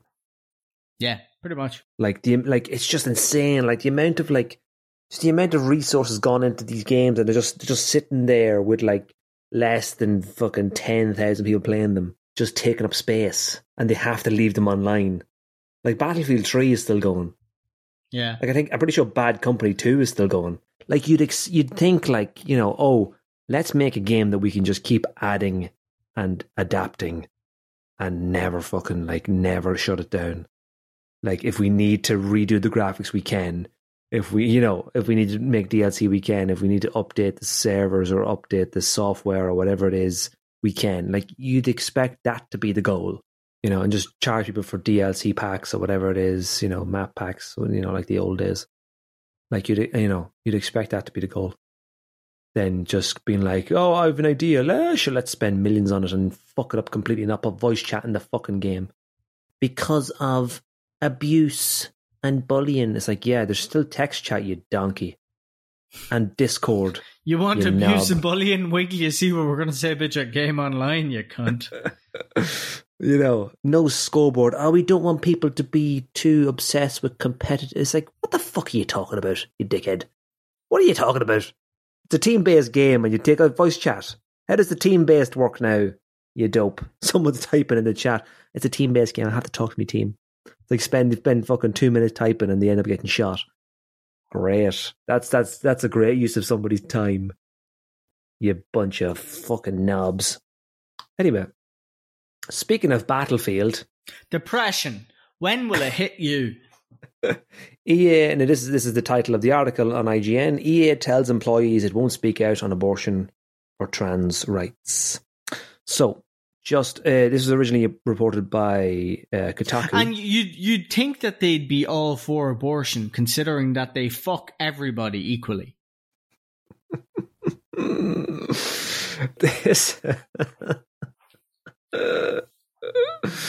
is originally reported by Kotaku, and I just want to read you this quote. This is from EA as themselves, and it says, "These things are hard and they're personal, and we all have our own perspectives, and sometimes we won't speak, and that will be upsetting, and I understand that. We really do." Are they talking about their penis, or are they talking about their position? Chief People Officer. What a name. Chief People Officer. Chief People Officer. What's his name? It's actually, I think it's, I don't know how much, Malasai. Chief People Officer Dan doesn't recognize trans people. That's Chief People Officer Dan doesn't recognize people. So Dan, we'll call him Dan, told employees during this meeting, according to a transcript obtained by Kotaku. And I like to point out, I'm calling him Dan, not because like he is a difficult name to pronounce, but because Dan is on the side of a company and Dan's role of belittling the existence of people. So Dan, I'm going to take away your identity and I'm going to call you Dan from now on. I hope you know that you, in my mind, appear as the whitest man from the middle of Michigan. And that is just you working on an Ohio farmyard, my man. That is who you are from now on. You no longer have an identity. Fuck you. And it just says as well, like EA, however, Sony has declined to release any public statements about abortion rights. CEO Jim Ryan told employees in an initial email to respect differences of opinion in response to discussions surrounding Roe versus Wade. This is where this all comes from. By the way, this last week there's been a thing about Roe versus Wade, and there was an email. The fall of the American Republic. Yeah, there was an email. I say there was an email. There was an email that was signed by Jim Ryan, but I don't think it was written by him because it just didn't seem like it was written by him. It feels like they generally have a general PAs who will write on their behalf, and it's just sent out via their name. And there's been different companies who have been, taking their stance on abortion and trans rights, and also expressing them on social media. There's sort of, I'm in two minds of this. I understand what you're saying and calling him Dan. I completely get it. I can also see the point of. I absolutely see the point of a fact of a company is a company and they do not have to have any political stance. On one hand, also, like, this is the thing, right? If in this case, genuinely, they do not have to have an opinion. They can just say, we sell video games, go fuck yourself. This isn't our conversation. On the other side of that, if they came out in any way and they were just like, also, a woman shouldn't be able to have an abortion. Okay. Secondly, take your last quarter's funding and go fuck yourself with it, because you have no right to tell anybody what they can and can't do with their own body. Yeah. But on the other side of that, I absolutely agree that, like, while I understand why they can come out and support and they can choose not to and whatever, personally, I think it makes more sense if you come out and support from a financial standpoint anyway, just to be a cold, calculating bastard about it. But at the same time, I do understand what you mean. They don't have to come out. They can literally just be like, yeah, we're a company. We are literally an Excel sheet of profits. We do not have opinions. At the same, like, I understand why you'd come out for obviously your staff and, the people who work under you, and be like, yeah, these are our people. We are a collection of our people. Our people are, the work we do is provided by these people. And realistically, while a company doesn't need to have a stance for everybody else, for example, my company, who I will absolutely not reference, for any shit or abuse or whatever I can say about them, or however I can say if they're great or whatever, my company are really good in the fact that my company are like, you be who you want to be. I do not give a fuck. You as long as you are trying your best to do your shit, we'll stand by you and, whatever. Like, you kind of expect it nowadays, considering that most companies want you to work your ass off and spend half your fucking life in between their walls. You know what I mean? Yeah. And the thing is, with America is this weird fucking dystopia where your healthcare and your life is generally provided by the company you work for. In America, if you don't work for a corporation, you're probably not living. You're probably living paycheck to paycheck. And even if you are in a corporation, but at least corporations, take care of your healthcare. That is fucking dystopian, to be perfectly honest, that you have to rely on a capitalist fucking thing that has the right to just let you go and leave you in fucking limbo. The whole idea of that is meant to be, that's what the fucking government is for. That's why you're meant to be paying taxes. But that's a whole conversation in the American Republic that's for a very different type of podcast. Yeah. Well, listen, absolutely agree. They don't have to come out and say anything, but I also think that if you are in a country that's going through a particularly hot level of diversity, and like a particularly what's the word I'm thinking of? Tense. Highly friction based environment of political opinions. It can't hurt to just be like, hey, the people who work for us, we have their back. We're not expected to do anything, but we have their back. Specifically, the fact that EA is in multiple countries. There's one in Ireland. Yes. I'm fairly sure there's one in the UK. There's one in Europe. They're like mainland Europe. And there's one in, I think there's one or two in the US. I think it's like New York and LA or something like that. Mm-hmm. And different studios around the world. That's a lot of staff. And like, it's the very least to just be like, our people are our people. Like they can be whoever the fuck they want to be. So at the same time, I don't really understand the benefit of, it seems to make more damage to come out and just say, hey, we're not going to support it, but we're not going to say anything. Just don't say anything. I never understand the idea of just coming out and being like, hi, I just want to point out that nobody asked, but we're just going to like paint a target on our backs. And we're already the most hated company in gaming, but like just hands up, absolutely shoot. Like, I mean, what the fuck are you doing? What person? Oh, sorry. Well, Dan's not a person, right? Dan, go fuck yourself. But what person, head of people, thought that was something that had to come out and become? Because all it really does, I mean, realistically, the gamers don't give a fuck. The gamers are like, I don't give a fuck about your business. I give a fuck about the games you're making. Not all of them, obviously. Like Twitter, obviously now will just go at them. Or like, the main thing here is like, this statement isn't about, it's not aimed at gamers, right? It's aimed at the marketing. The investors. It's aimed at the investors, the journalists, and it's aimed at the staff. They're the only people who actually give a fuck about this. Yeah. And like, because it affects their stock market value. Coming out and saying, hey, we do not, but don't not support this, isn't going to do anything for your stocks. Mm-hmm. Like, if you wanted to stay neutral, keep your fucking mouth shut. Yeah. But instead of going out and trying to throw digs, I just don't understand it. You know what I mean? Yeah. Yeah.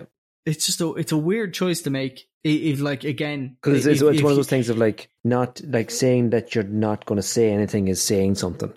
Exactly. That would literally, I couldn't have said it better myself. And that's very much the point that I'm just a bit confused on. Yeah. Especially when in this particular climate, in a particularly tense economic and socio-political climate, why come out and say that and kind of paint yourself very much into a corner? Yeah. Yeah. Yeah.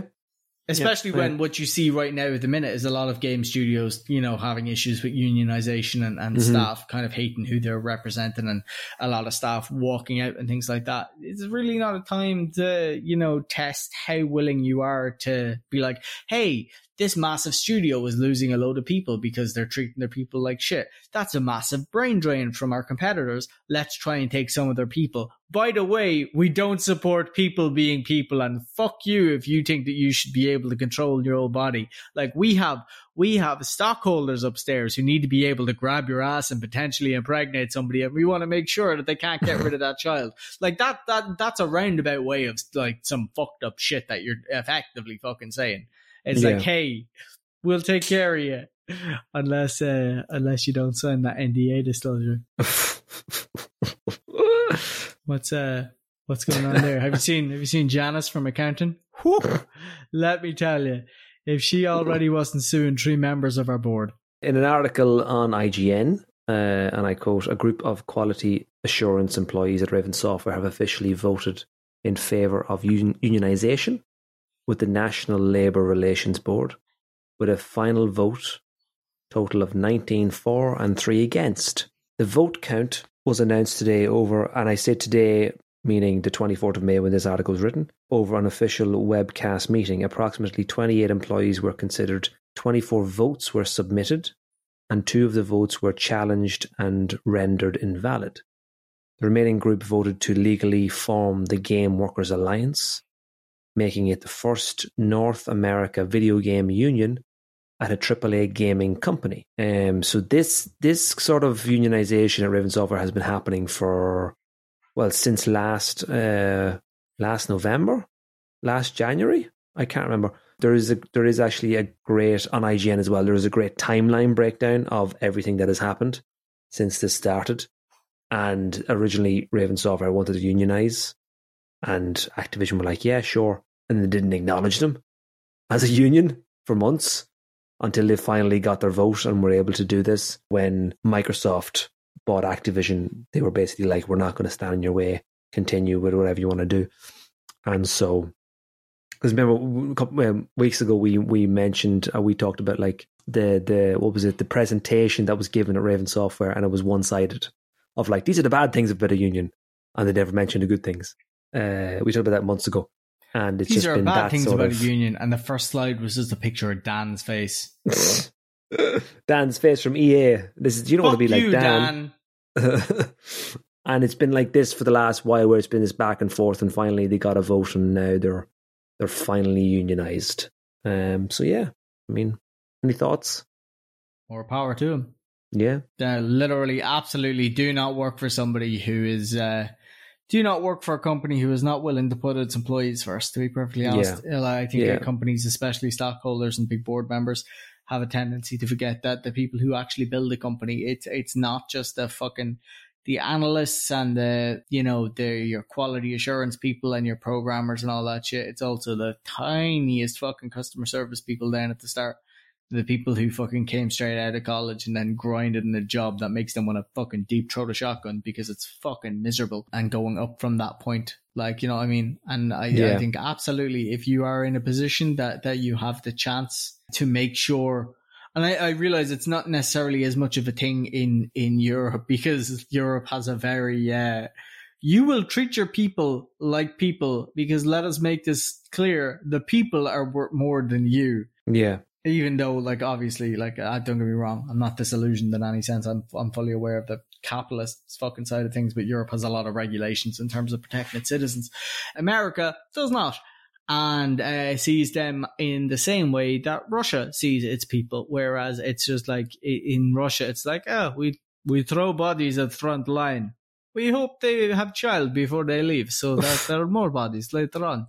Whereas America is just kind of like, let them kill each other as long as they're working, so that they can pump more money into the financial system. Yeah. In a society like that, especially one that's predominantly, governed by your whole life is effectively, what do you do? Absolutely fucking more power to you to make sure that you actually have a better quality of life, and actually have a work-life balance, and actually have the ability to be like, yeah, I'm not fucking doing that, especially in an industry that fucking crunch hours and stuff like that is the norm, and dangerous work habits, and effectively overstaying and sacrificing yourself for what? So little Timmy at the age of 15 can go on and write shit about you on 4chan.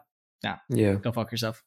So I'm going to go to the next tab, but I'm going to actually interject a one that I just saw here on IGN as well, because it was only put up a couple minutes ago. And apparently Xbox is doing their own affordable Xbox Cloud gaming streaming stick, and it's called Project Keystone.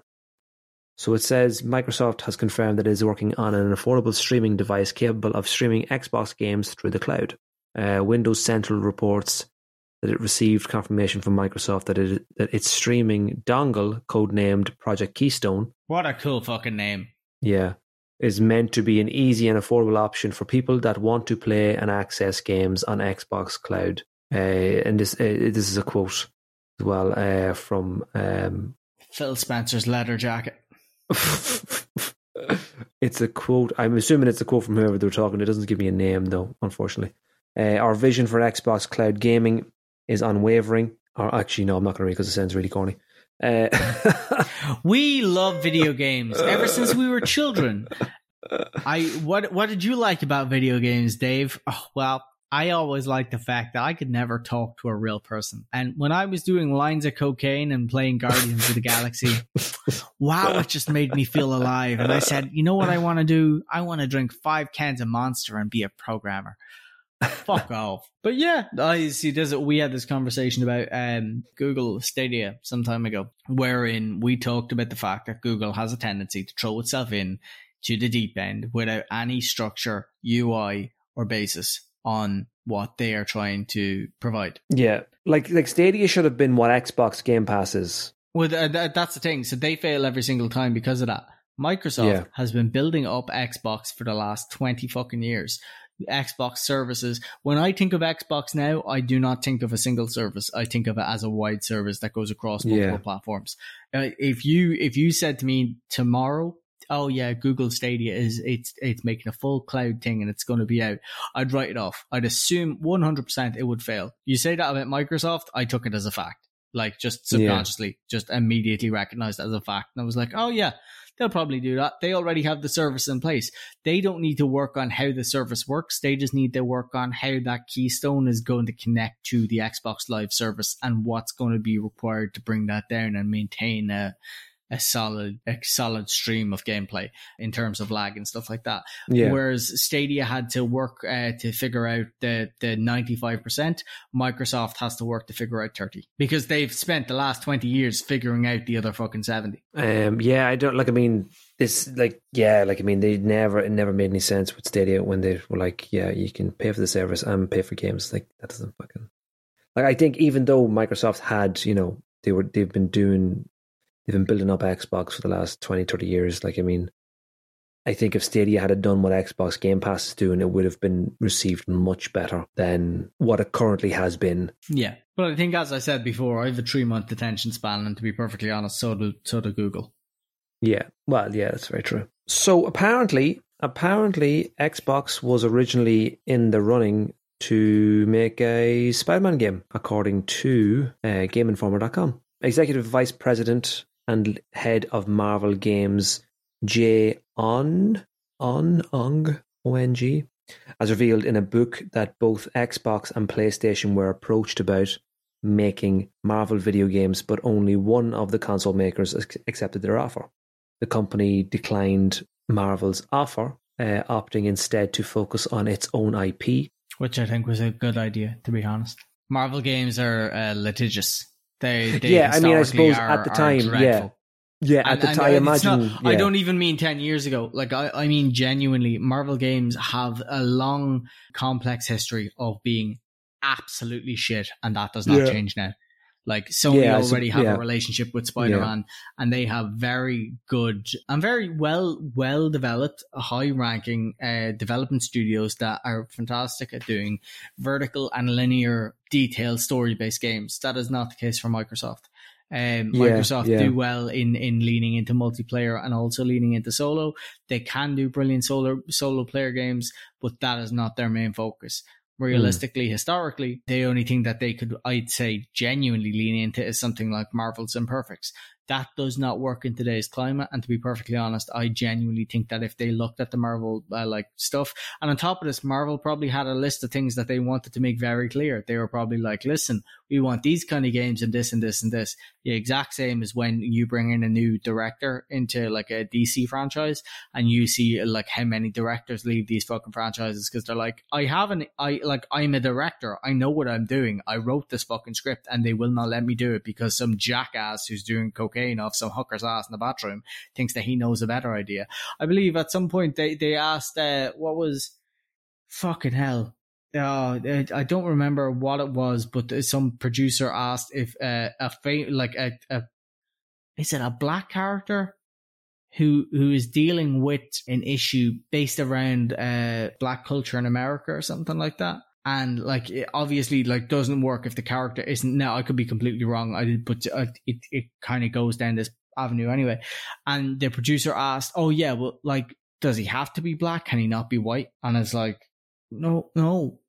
That's the whole fucking premise of the movie.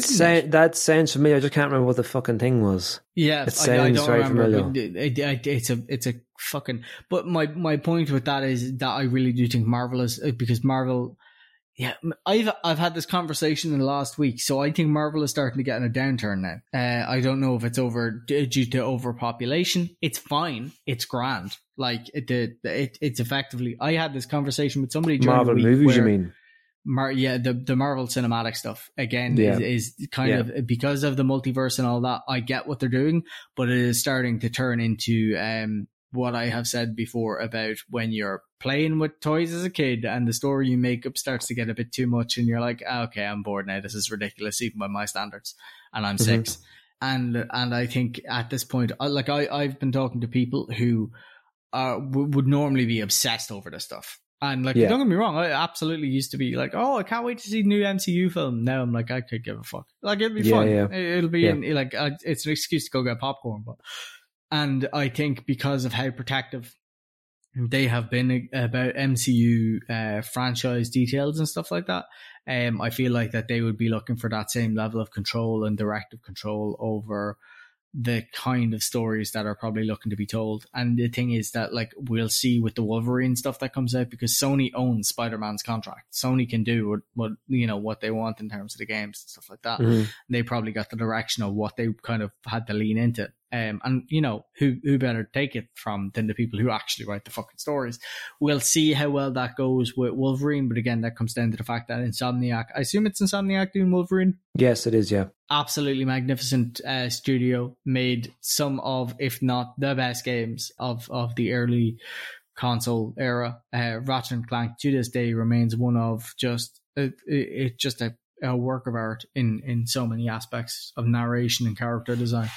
And I really think that Microsoft kind of just decided, you know what? No, we're going to focus on our own thing, and we're going to focus on the overall service instead of, because realistically what Sony can afford to release a game and have it being shit, being limited to that game's individual identity and ecosystem. Microsoft, on the other hand, can't. Microsoft is working on a very delicate ecosystem of games and services, and I think if they just ended up releasing shit after shit after shit of poorly made MCU kind of stuff, not that Microsoft makes poor games, but it's just that I think there's a higher risk associated with it because of the IP of that franchise. They probably just didn't want to get their nips in a bind. Nips being new IPs. That's a throwback. We're going to coin that. Yeah, no, I think you're right. I think at the time, obviously, you have to remember, like, Marvel games were not good. Yeah, Marvel Imperfect's the only one I can think of that I enjoyed. And, like, you have the Spider-Mans, but again, that's it. Well, I mean, you had the Amazing Spider-Man 1, but then the second one was absolute shit. And I feel like at the time, it's completely understandable for Microsoft to be like, yeah, no, we don't want to touch this, because it's... I feel like if they had have taken it and they had have tried to do it, I think they would have ended up with the same thing that we've already gotten, or that we would have got before Insomniac Spider-Man. I think if they got it wrong, and I think Sony would have got it wrong if it wasn't Insomniac who done it. And I think, and that comes because Insomniac has they have years of this particular type of. Yeah, I don't see it being done by anybody else at this point now. And that's the thing. I don't think it's a Sony thing. I think it's Insomniac who saved them from that. And I really don't think that Microsoft could have pulled that off. And I really think that it just would have been a damaging narrative to the ecosystem of them. Maybe the only one I could have seen doing it maybe would have been Sucker Punch, just because of Infamous. Yeah.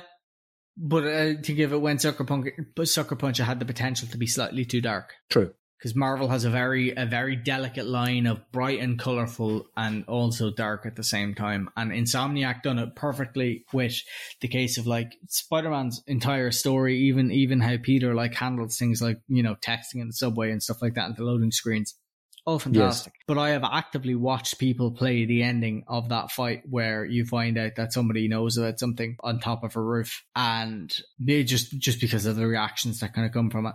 You know what I mean? Like that, and that's a really dark fucking narrative as well. That's at a very dark point of that story. And that's, how delicate that I don't want to keep using the word ecosystem, but how delicate the ecosystem of that narrative is within that game. And I really can't think of any Microsoft studios that can kind of do that to the same extent with the delicacy that would be required to because Spider-Man is a very popular franchise, but also something that can be done very wrong. And people can look at it and go, oh yeah, he just needs to be able to swing around. It's like, no, it's also about the world that you're in. Spider-Man isn't just a character in it. He is a member of a world and reacts to that world, and that world reacts to him. You need to work with that ecosystem and environment to optimize it as well, Optimize, another great word. Let me optimize that for you. Let me revert back when I find out you're a twat. Yeah, no, I agree. During a recent investor presentation, Sony talked about the exponential growth it has experienced on PC. In fiscal year 2020, the company saw 35 million in revenue from PC titles, which then shot up to 80 million in fiscal year 2021. In fiscal year 2022, God of War, 2020 would have been Horizon, I think. Days Gone as well. In fiscal year 2022, which runs until April 1st, 2023, Sony is expecting 300 million in revenue from PC titles. I imagine from Uncharted. I imagine so, yeah. I think there's a rumor there's going to be another one announced for PC. I didn't put it in, but they reckon it's going to be Returnal. Which is a very niche game. And it's a very PC game, but the difference between Microsoft and Sony here is that one is building tall and one is building wide. I don't know if you've played 4X games or those kind of city building strategies, but Microsoft very much building wide, and a lot of titles and spread across the thing. They have some great titles, but and Sony very much building tall, making the hard quality games and then also slowly distributing them out. So even once they've come out and they've done their thing, later on they just re-release that on another platform. And it's more than capable of taking it on. Make sure that it's capable of taking on the platform without bugs, without failures. And again, it's like re-releasing that on day one, but you're just getting it for an entire different thing. And again, there's a lot of people who will have PlayStations who prefer to play on PC and who will be like, actually, you know what? I want to see what I can do when this thing is uncapped, especially if that's an option that they bring into PC play as well. Yeah. Additionally, Sony has provided updated sales figures for 3 of its biggest PC releases so far. Horizon Zero Dawn, which sold 2.398 million units on PC so far, of course, bringing in 60 million in revenue. Days Gone, meanwhile, has sold over 852,000 units with lifetime revenue of 22.7 million so far. Then there's God of War, which launched for PC in January earlier this year. That has already sold over 971,000 units, bringing in 26.2 million. All these figures are accurate as of March 2022. So, like you said, these games seem to be having a sort of second life, I guess. A returnal life on PC based on these figures. And I feel like it makes me wonder, it's kind of this sort of thing of like the fact that these games that are only maybe 5-6 years old at the most, maybe with Horizon Zero Dawn, that they're this popular on PC makes me think that if they were to release these games day and date on PC as well, that they probably would do worse, if that makes sense.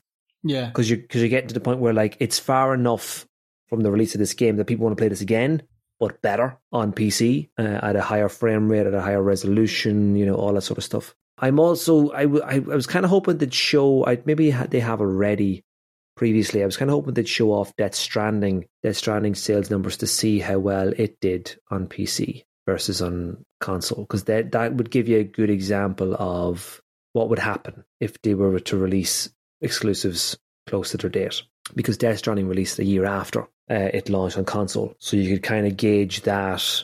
I know it's not the same sort as an app, it's it's comparing apples to lasagna, that kind of sort of, because Death Stranding is just a weird fucking game. Love a bit of apple lasagna, to be fair. Veggie lasagna. It's a different game to compare completely to God of War, Days Gone, and fucking Horizon. But it would give you an idea of like what the possible sort of benefit it would be, or detriment even, to release a game within a year of its console release to see how well it does. I imagine it would probably, anybody who is on PC and also has a PS5 would just buy it on PC. So I don't know how many people that is on console at the moment on PS5, but I imagine they would just buy it on PC if it became day and date. It would mean you don't need a console. I wouldn't buy another another PlayStation if I could get all my PlayStation games on PC day and date. Like literally, you've bridged the gap at that point. I get all my Xbox games on PC, exclusives, whatever ones they are, and now you're getting your PS5. So really the best place to play is PC. Oh, it's happening, Patrick. The synergy, the emergence, the synergy revolution, the trans console release brain hemorrhage is happening, and it's PC. I guess it's PC. So we're going to move on to the discussion bit that I created. Patrick, you created discussion, did you? You created conversation. Is that what you're saying? Huh? Where is your trademark on my words, cunt? What's the crack here? You signed up to my T's and C's when you started this podcast. Do you like how I start this discussion every single time? I'll fucking tease your C's in a second. Consistently, and say that I created it. But yeah, our discussion topic for this week is, why do we like movies? Just let you sort of popcorn. Just let you sort of what's the word I'm looking for? Marinate. That's the one. Marinate on that and just think about it for a second, Patrick. Why do we like movies? Why do we watch them? What's the reason for them? So honestly, you said marinate, and then I just started thinking about pasta, and then I just kind of forgot what the question was. Well, fermentate on it a bit. Now I'm thinking of apples. Ferment your brain juices into the question of why do we like movies? I say why do we? I mean, I'm talking to you, obviously. Why do you like movies? What's the reason? I do not like movies. I genuinely struggle to sit in one spot for 2 hours and focus on the screen. Well, I know it sounds like I'm being difficult. I cannot fucking stand movies. I will watch TV series. I will watch 40 minutes. And even then I will get up. But you don't have to. You don't have to be watching movies regularly to like movies. But put it this way, then. I fucking hate movies. I cannot fucking stand them. No, that's me being dramatic. I can stand them. I just do not like them. Well, put it this way. Why do you like the movies that you like? What's the reason for liking them? I was eating cheese and crackers at 3 o'clock in the morning, and I needed something to watch that would, keep me entertained while I eat that's cheese the and reason, crackers. That's the reason for watching them. What's the reason for you liking them? So the Batman, for example. Okay, I'll give you another example. I know you love this movie. Fantastic Beasts. And where? So The Martian, right? The Martian. That's a movie there you that go. doesn't inspire that's one. rage. Yes, exactly. Sicario. Another one you like. I've never seen Sicario. Oh, shame. It's a good movie.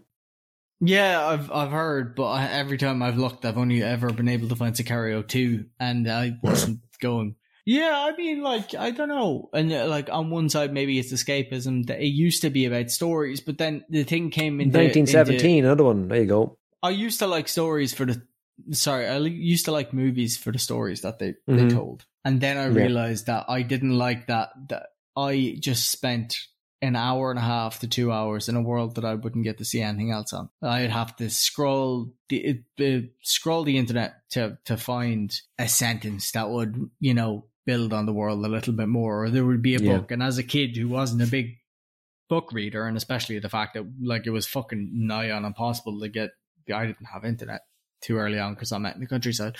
So it was nigh on impossible to order any kind of specific book that would follow on from a particular movie. It started to get to a point then where I was like, okay, this is getting a bit annoying because I don't actually get to, live in these worlds. And then when I found a movie on a topic that I really liked, it would suck, Yeah. But again, you'd love it because you're like, oh, I get to look at a visualized version of something that I'm really interested in. That's pretty cool. Look at Clash of the Titans. The one with Liam Neeson? Yes, unfortunately. Yeah, exactly. But to me, it was like, I love ancient Greek myth. Yeah, 100%. Yeah. This is class. This is brilliant. This is fantastic. Movie's fucking horrible. But at the time, I was like, perfect. Got it up for me. And then as TV series, actually, Clash of the Titans is the first one. Wrath of the Titans, I think, is the second one with Liam Neeson. Yes, it is. And Ray Fiennes or Ralph Fiennes. Ralph Fiennes, I think. Ralph Fiennes, yeah. As Hades. Yeah. But that's the thing, as TV series was that your brain remembering the shit in that movie?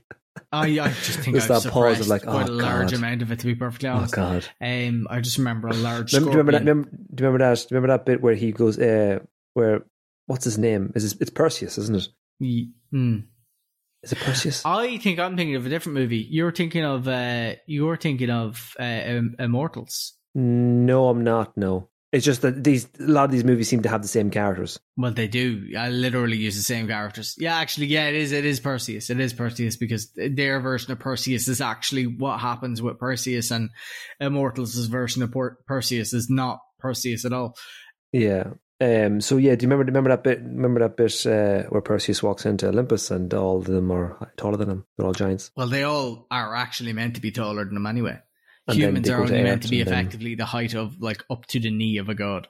I quite liked Immortals though, more so than Clash of Titans. Yeah, and I think it's because they went down a more realistic kind of thing of like I get one was more mythology based, but theirs was more like an actual. It was nearly like they were like, yeah, I'm an alien rather than a god, even though they were very clearly gods. But it was kind of that thing of like they were physical, like manifestations of a particular thing. Yeah.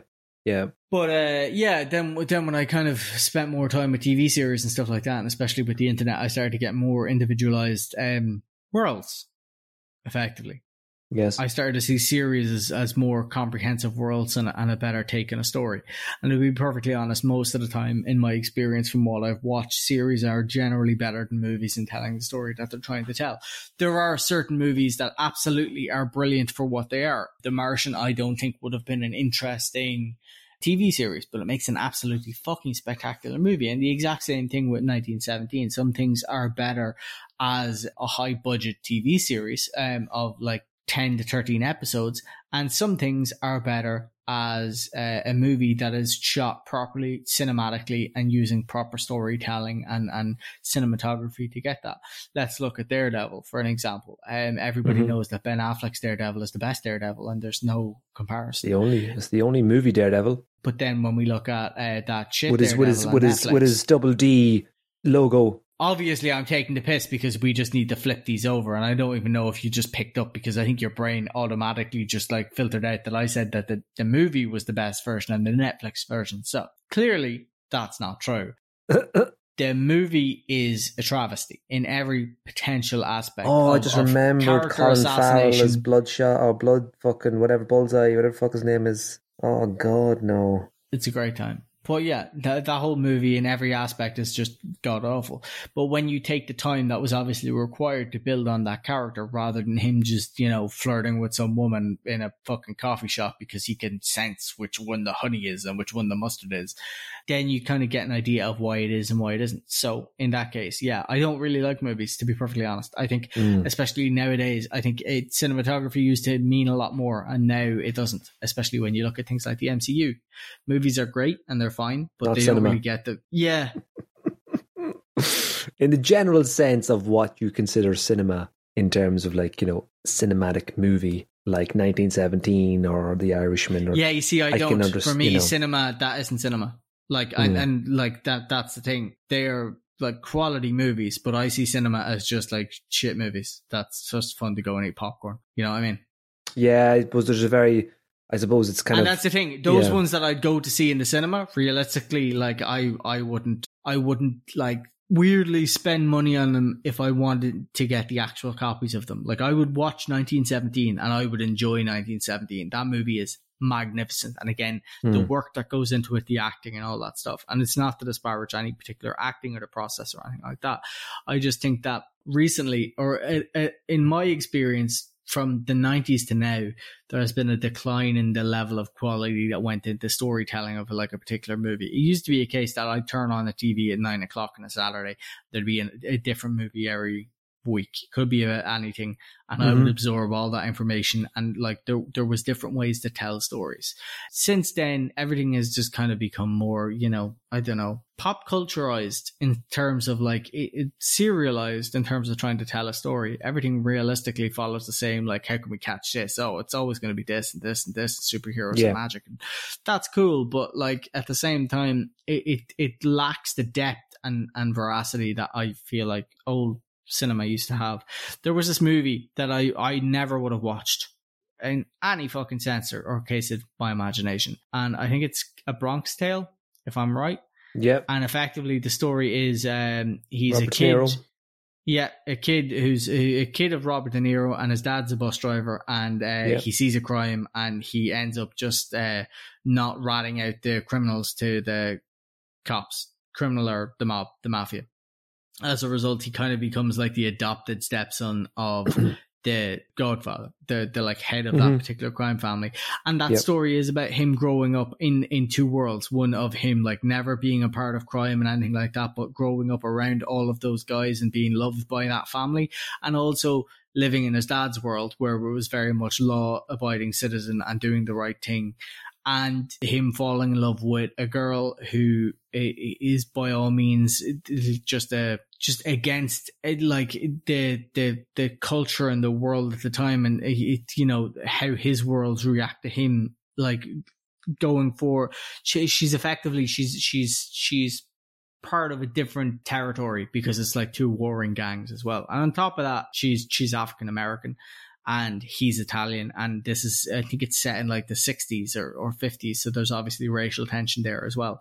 This was before, you know, it got to the point where it is now, where America sees people as like white, black, Asian, Hispanic.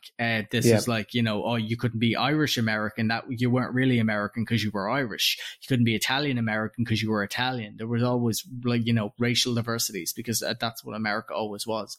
And it's only now that it's become more condensed and more satirized. I would never have watched that kind of movie, and that to this day remains one of my favorite movies. It's a fucking magnificent take on storytelling and a human connection and the diversity of people and how people transcend the general ideas of good and bad and, you know, that kind of stuff. Yep. That to me is real cinema, and that to me is a real story, you know, something that actually takes more than just, oh, well, Peter, you destroyed the universe, so I'm going to have to put it back together, but I have to go and shave my goatee because it's always this perfect shape. Don't get me wrong, I absolutely love the MCU stuff. It's really fun. I wouldn't consider it movies. I really wouldn't. And I know because the first time that was said to me, I was like, you pretentious cunt. And this genuinely comes as somebody who does not give a fuck about movies at all. I was more excited to see The Gentleman, more excited to see 1917. I was more excited to see just generally those kind of movies than I have been to see any the Batman movie. Yeah. And again, because of the actual work that goes into the storytelling, not the like, oh, I'm going to say this and say this and say this and say this and say this. The stuff that the props and the set and the like the things that like you pick up without me needing to think about it. By me understanding why things are in set, the actual way that things were meant to be told, the way that they used to infer the storytelling, not just have to tell me the storytelling. And maybe, look, I'll be honest, maybe it's because those kind of movies, MCU, are obviously aimed towards not only kids, but teenagers as well. Whereas the other ones have a bit more depth and a bit more character and obviously have a bit more of darker tones and more realistic tones. And, you know, maybe that's where I get it from. I enjoy them, but at the same time, to watch those movies, the ones that I love, I need to be in a very particular mood where I have to be willing to sacrifice a level of emotional energy that, to be honest, I'm mostly too tired to fucking sacrifice anyway. So I need to be in the right mindset to actually watch them because they're actually engaging and they're serious. Generally, I'm not a big fan of movies. Generally, I will stick with, you know, TV series because I feel like I get to spend more time in that world and I get to enjoy that escapism just that little bit more. And even if it's at the risk of the storytelling, I feel like I get to live with the characters a bit more until I pass out in the middle of the night, you know? What about you? You said a lot of things there that kind of remind me, like, when, I think I can speak for both of us, like when you're younger, you kind of watch just whatever. You watch all the Batman movies, the old Batman movies, you watch the Blade movies, you watch the Daredevil movies, the Elektra movies, all the superhero movies and all the shit movies. Like, you know, I don't want to call Beverly Hills Cop shit, but it's those types of 90 movies that you kind of watch and you don't really kind of, not that you miss out, you don't have any interest in those other movies like A Bronx Tale or Goodfellas or, you know, Reservoir Dogs or The Godfather. You don't watch any of those types of movies until you get older. And then it's sort of the reason why you watch those types of movies, and this I suppose is true for me, is that because you have less time to watch all the shit movies or what would have been good movies in the 90s that kind of seem to just kind of slip through the cracks and continue to be made. Like one, for instance, that I just, that I can remember seeing something about is Rebel Wilson, and she's a teenage cheerleader. The woman's fucking in her 30s, or like, why is this type of movie still being made? Why are these movies still being fucking made? Why is she pretending? Obviously it's acting, but at the same time, it's like Meryl Streep acting and pretending to be a teenager. That's an exaggeration of, but still. I'm going to say something that I feel like is slightly insulting, but it's something I always I never really found funny I think Rebel Wilson's lost a lot of weight. She looks great now. She looked great then, to be perfectly honest. But I think that there's a particular subgenre which is always like, oh, it's the funny fat girl. Like, she's got a personality. She's got a thing. And it's like, yeah, but she's also a fairly good actress. Like, she can carry this stuff off by herself. You don't need to put her in these ridiculous situations. Like, she'd be funny in a serious plot as well. You know what I mean? And I think, it's just, there are a lot of movies that you're just kind of like, why? This is just like, it's not even comic relief. It's just fucking stupid. Like, take Jason Bateman in Ozark. All he did was, I say all he did, a lot of the stuff he did was comedies. And all of a sudden he does this. That's the thing. Like, look, comedies, look, I get it. Brilliant. I fucking love a comedy. And at the same time, in cases of like, in some of these movies that are just ridiculous, you're like, you spent 300 million on the production of this and you are expecting to break even. Like, were there not better scripts that weren't, oh, look at this girl who thinks that she looks younger than she is? It's like, or you could just rely on her actual acting talent to tell a fucking story a bit more than just, don't get me wrong. Again, it can just be fun for actors to just kind of do their thing. But I also think that on-screen chemistry carries a movie a lot more than you'd fucking think it does. I mean, a big thing about the reason that the Ocean's movies were so popular is because that was just a big group of friends who just loved each other and just wanted to hang out, so they went and made movies. Christ, that's the reason that Hot Fuzz and Shaun of the Dead were so popular. It's because of the chemistry that goes on between Simon Pegg and Nick Frost. The tree-flavoured cornetto. Yeah, so I mean, yeah, I get what you mean. I think it kind of just comes down to quality now. Yeah, so like, obviously, like you were saying, you get more development in TV shows. It's one of those things of like, even though it's only, let's say it's an hour and a half, 2 hours, whatever, is it worth the 2 hours you're going to spend watching it? And I think for me anyway, as you get older, you get less time, you decide to pick and choose your movies much more. You decide to, at least for me anyway, I usually let a movie sit for a while and see if I still want to watch it later on. And by later on, I mean like in a couple of days' time or whatever, if I just like, am I still thinking about watching it? Do I care at all? And it's like you were saying about cinema as well. It's those in-between movies that come out of nowhere, and it's usually coming from directors that don't make a lot of movies or that are not part of anything else. Like Martin Scorsese, like Quentin Tarantino, like Christopher Nolan. For me, like Denis Villeneuve, whatever his name is, that did Dune and Blade Runner and The Arrival. It's those directors that I kind of follow. And even Guy Ritchie as well. He does very unique sort of styled movies that you can kind of tell this style straight away. And it's, for me, like those are kind of cinema. Those are kind of the one-offs. With the exception, of course, with the Batman. It's a superhero movie, but it is a great superhero movie. It has amazing cinematography. It has amazing color, amazing actor acting, characters, story, and that's kind of where I kind of fall in on sort of movies and why I kind of watch them. I don't watch. The main reason I watch them is not because of what they look like, but it's usually firstly the director or possibly an actor that's in it. And then I kind of go from there and see what it's like. Like 1917, the reason why I wanted to see that was not because of the actors, it was because of the fact that it was made to look like a one-shot. Then I kind of found my appreciation for the cinematographer of that, which his name escapes me, Roger Deakins. Oh, I thought it was like Sam Smith or something. And I was like, shit, fuck. That's the musician, Roger Deakins. And then I realised that he did a lot more movies that I like, that I realised he did. I think he might have done Spectre, one of James Bond movies, or Skyfall, I can't remember which one.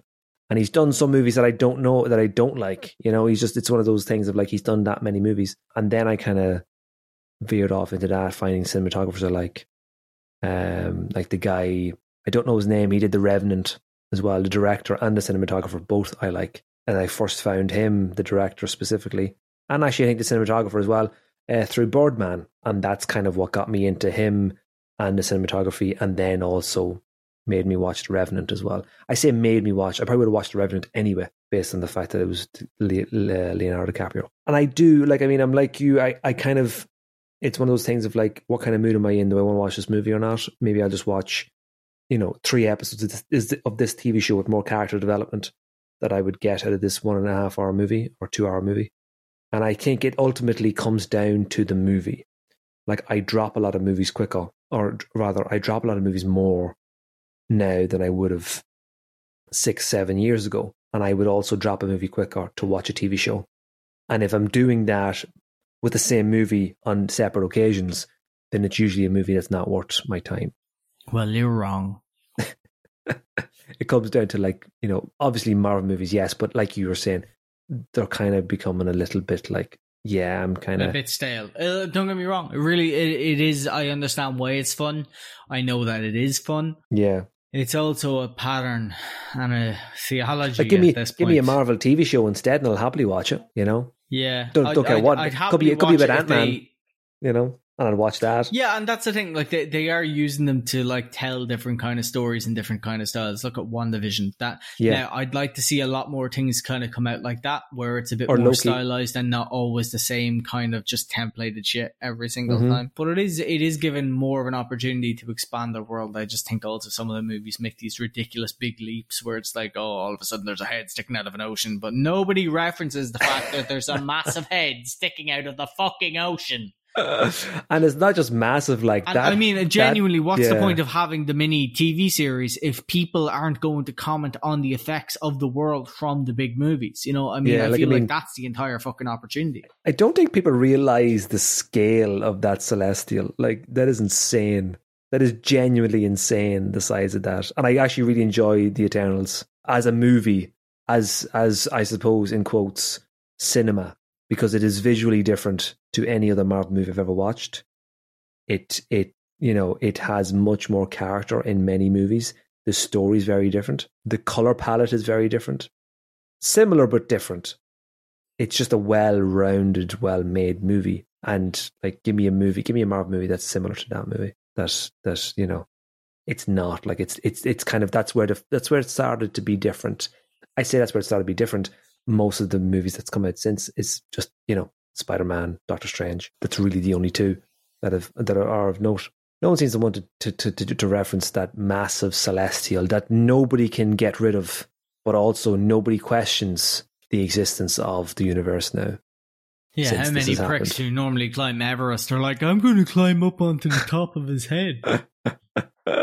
I genuinely do love movies. I just don't love all movies. You should talk to EA.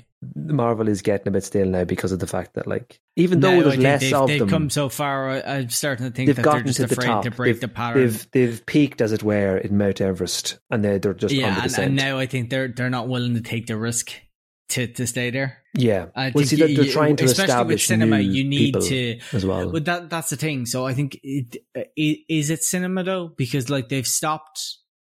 Kind of Sam Raimi, in fairness, I haven't seen Multiverse of Madness, but to be perfectly honest, like at least he brought new shit to it. You know what I mean? But I think that's necessary. It's the same with WandaVision. Yes. I think that those risks, those cinematography challenges, cinematographical challenges are required to both keep the world there, but also to bring character into the individual storytelling of each one.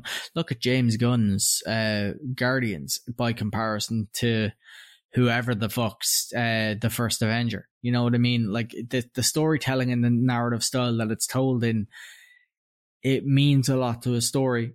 And I do think that Marvel, well, I understand why a character isn't going to be like, hey, Tony. Fuck you, Tony. What's your name? Ezekiel. Fuck you, Ezekiel. I get why that's not in it, but at the same, I watched that yesterday and it still makes me laugh. I get why that's not in it, because obviously it's very PG for what it is. I'm not expecting Westworld season 1, but like at the same time, if you are not willing to take the risk and kind of push the boat out a little bit more, now the thing is, you created the first proper connected universe. Yeah. And your goal is no longer to continue to expand it. Your goal is now to keep it alive. And you're not going to be able to do that with stagnation. That's the problem. I had a conversation about somebody I know who their work is like a scoring system. I think every corporation is like a scoring system. So like they score you 1 to 5 depending on how your work is doing. And he had been working his ass off nonstop, just every day, more work than anybody else. But like, I mean, chap was promoted, grand. In that promotion, he just done all this work nonstop, right? Outstanding. He'd initially normally always gotten, let's say, a 4 or a 5. Particularly hard to get a 5, right? Mm-hmm. Then the next year comes around and they're like, oh yeah, so we're going to give you a 3. And he's like, what? Why am I getting a 3? I'm doing more work than everybody else. And they turned around and they were like, yeah, but that's your norm. So we expect more from you because you're not pushing yourself. And it's like the exact thing. Well, firstly, in a corporate situation, really do not push yourself past what you should really be doing, because like fuck them, right? Yeah, like I mean, don't like do exactly what you're meant to do. In terms of the movie, that's pretty much what this is going to be consistently. Like everything that goes up will and must come down, and eventually, and like I do think we're starting to see little bits of rubble before a landslide of quality, to be perfectly honest. Like Eternals was a particularly big flop. Don't get me wrong. Again, really liked it. Should have been a series. You know what I mean? Yeah. Here is a time where you really need to pick in how you want to use that cinematography. If something is going to be better with a long told story across multiple episodes, or if something can be told cinematography to better encapsulate the character and the vision and the feel of that character. To be perfectly honest, I think Moon Knight probably would have been a better story, realistically. Not necessarily, but we had the potential to be a better story as a movie and to better encapsulate the actual world itself. You could have cut out a lot of shit there and added it in and made 1 and 2 going after Harrow. There was a lot you could have cut down there and built it in, right? Or a big thing that I think that they really should be doing is I think they should be using TV series to build up characters initially, and then you can use the movies to proper expand them. You get the best of both worlds, and then the characters that you are discovering for your TV shows, you're turning them into movies. You know, I mean, you're franchising just random actors that you're getting in and growing yourself. And that has its own benefits, but like, I mean, it turns into a different conversation. It turns into a story about franchises rather than a story about stories and franchises, as opposed to a story about storytelling or cinematography. And I just like, if you ask me, which you did, I suppose, like what's some of my favorite movies, like cinema, I genuinely, I can name like 3. Like off the top of my head, 1917, The Martian, and I fucking love The Gentleman. I love Guy Ritchie's style. Same with Sherlock Holmes and RDJ. I love that. I thought it was brilliant. And that so like there is a definite characterizing difference. I don't know why I keep trying to add ill on the end everything, but there is a specific partition in my head between movies and cinema.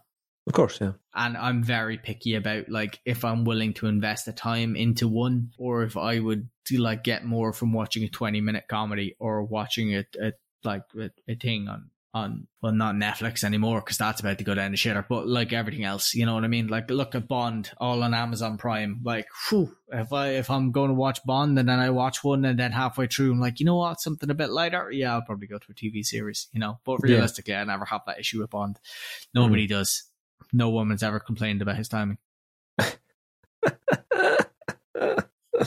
I've actually, the last couple of days, I've actually been thinking to myself, it's like, I want to rewatch Mission Impossible movies. They're just really well-rounded movies. Some are not as good as others, but they're just, you've always got that random like twist. Henry Cavill's mustache is a character. Yeah, exactly, yeah. Yeah, I mean, and look, that's the thing. There are those stories that have the fun side of it, but also, you know, actually do a little bit to tell a story. Again, there's always an in-between. Yeah.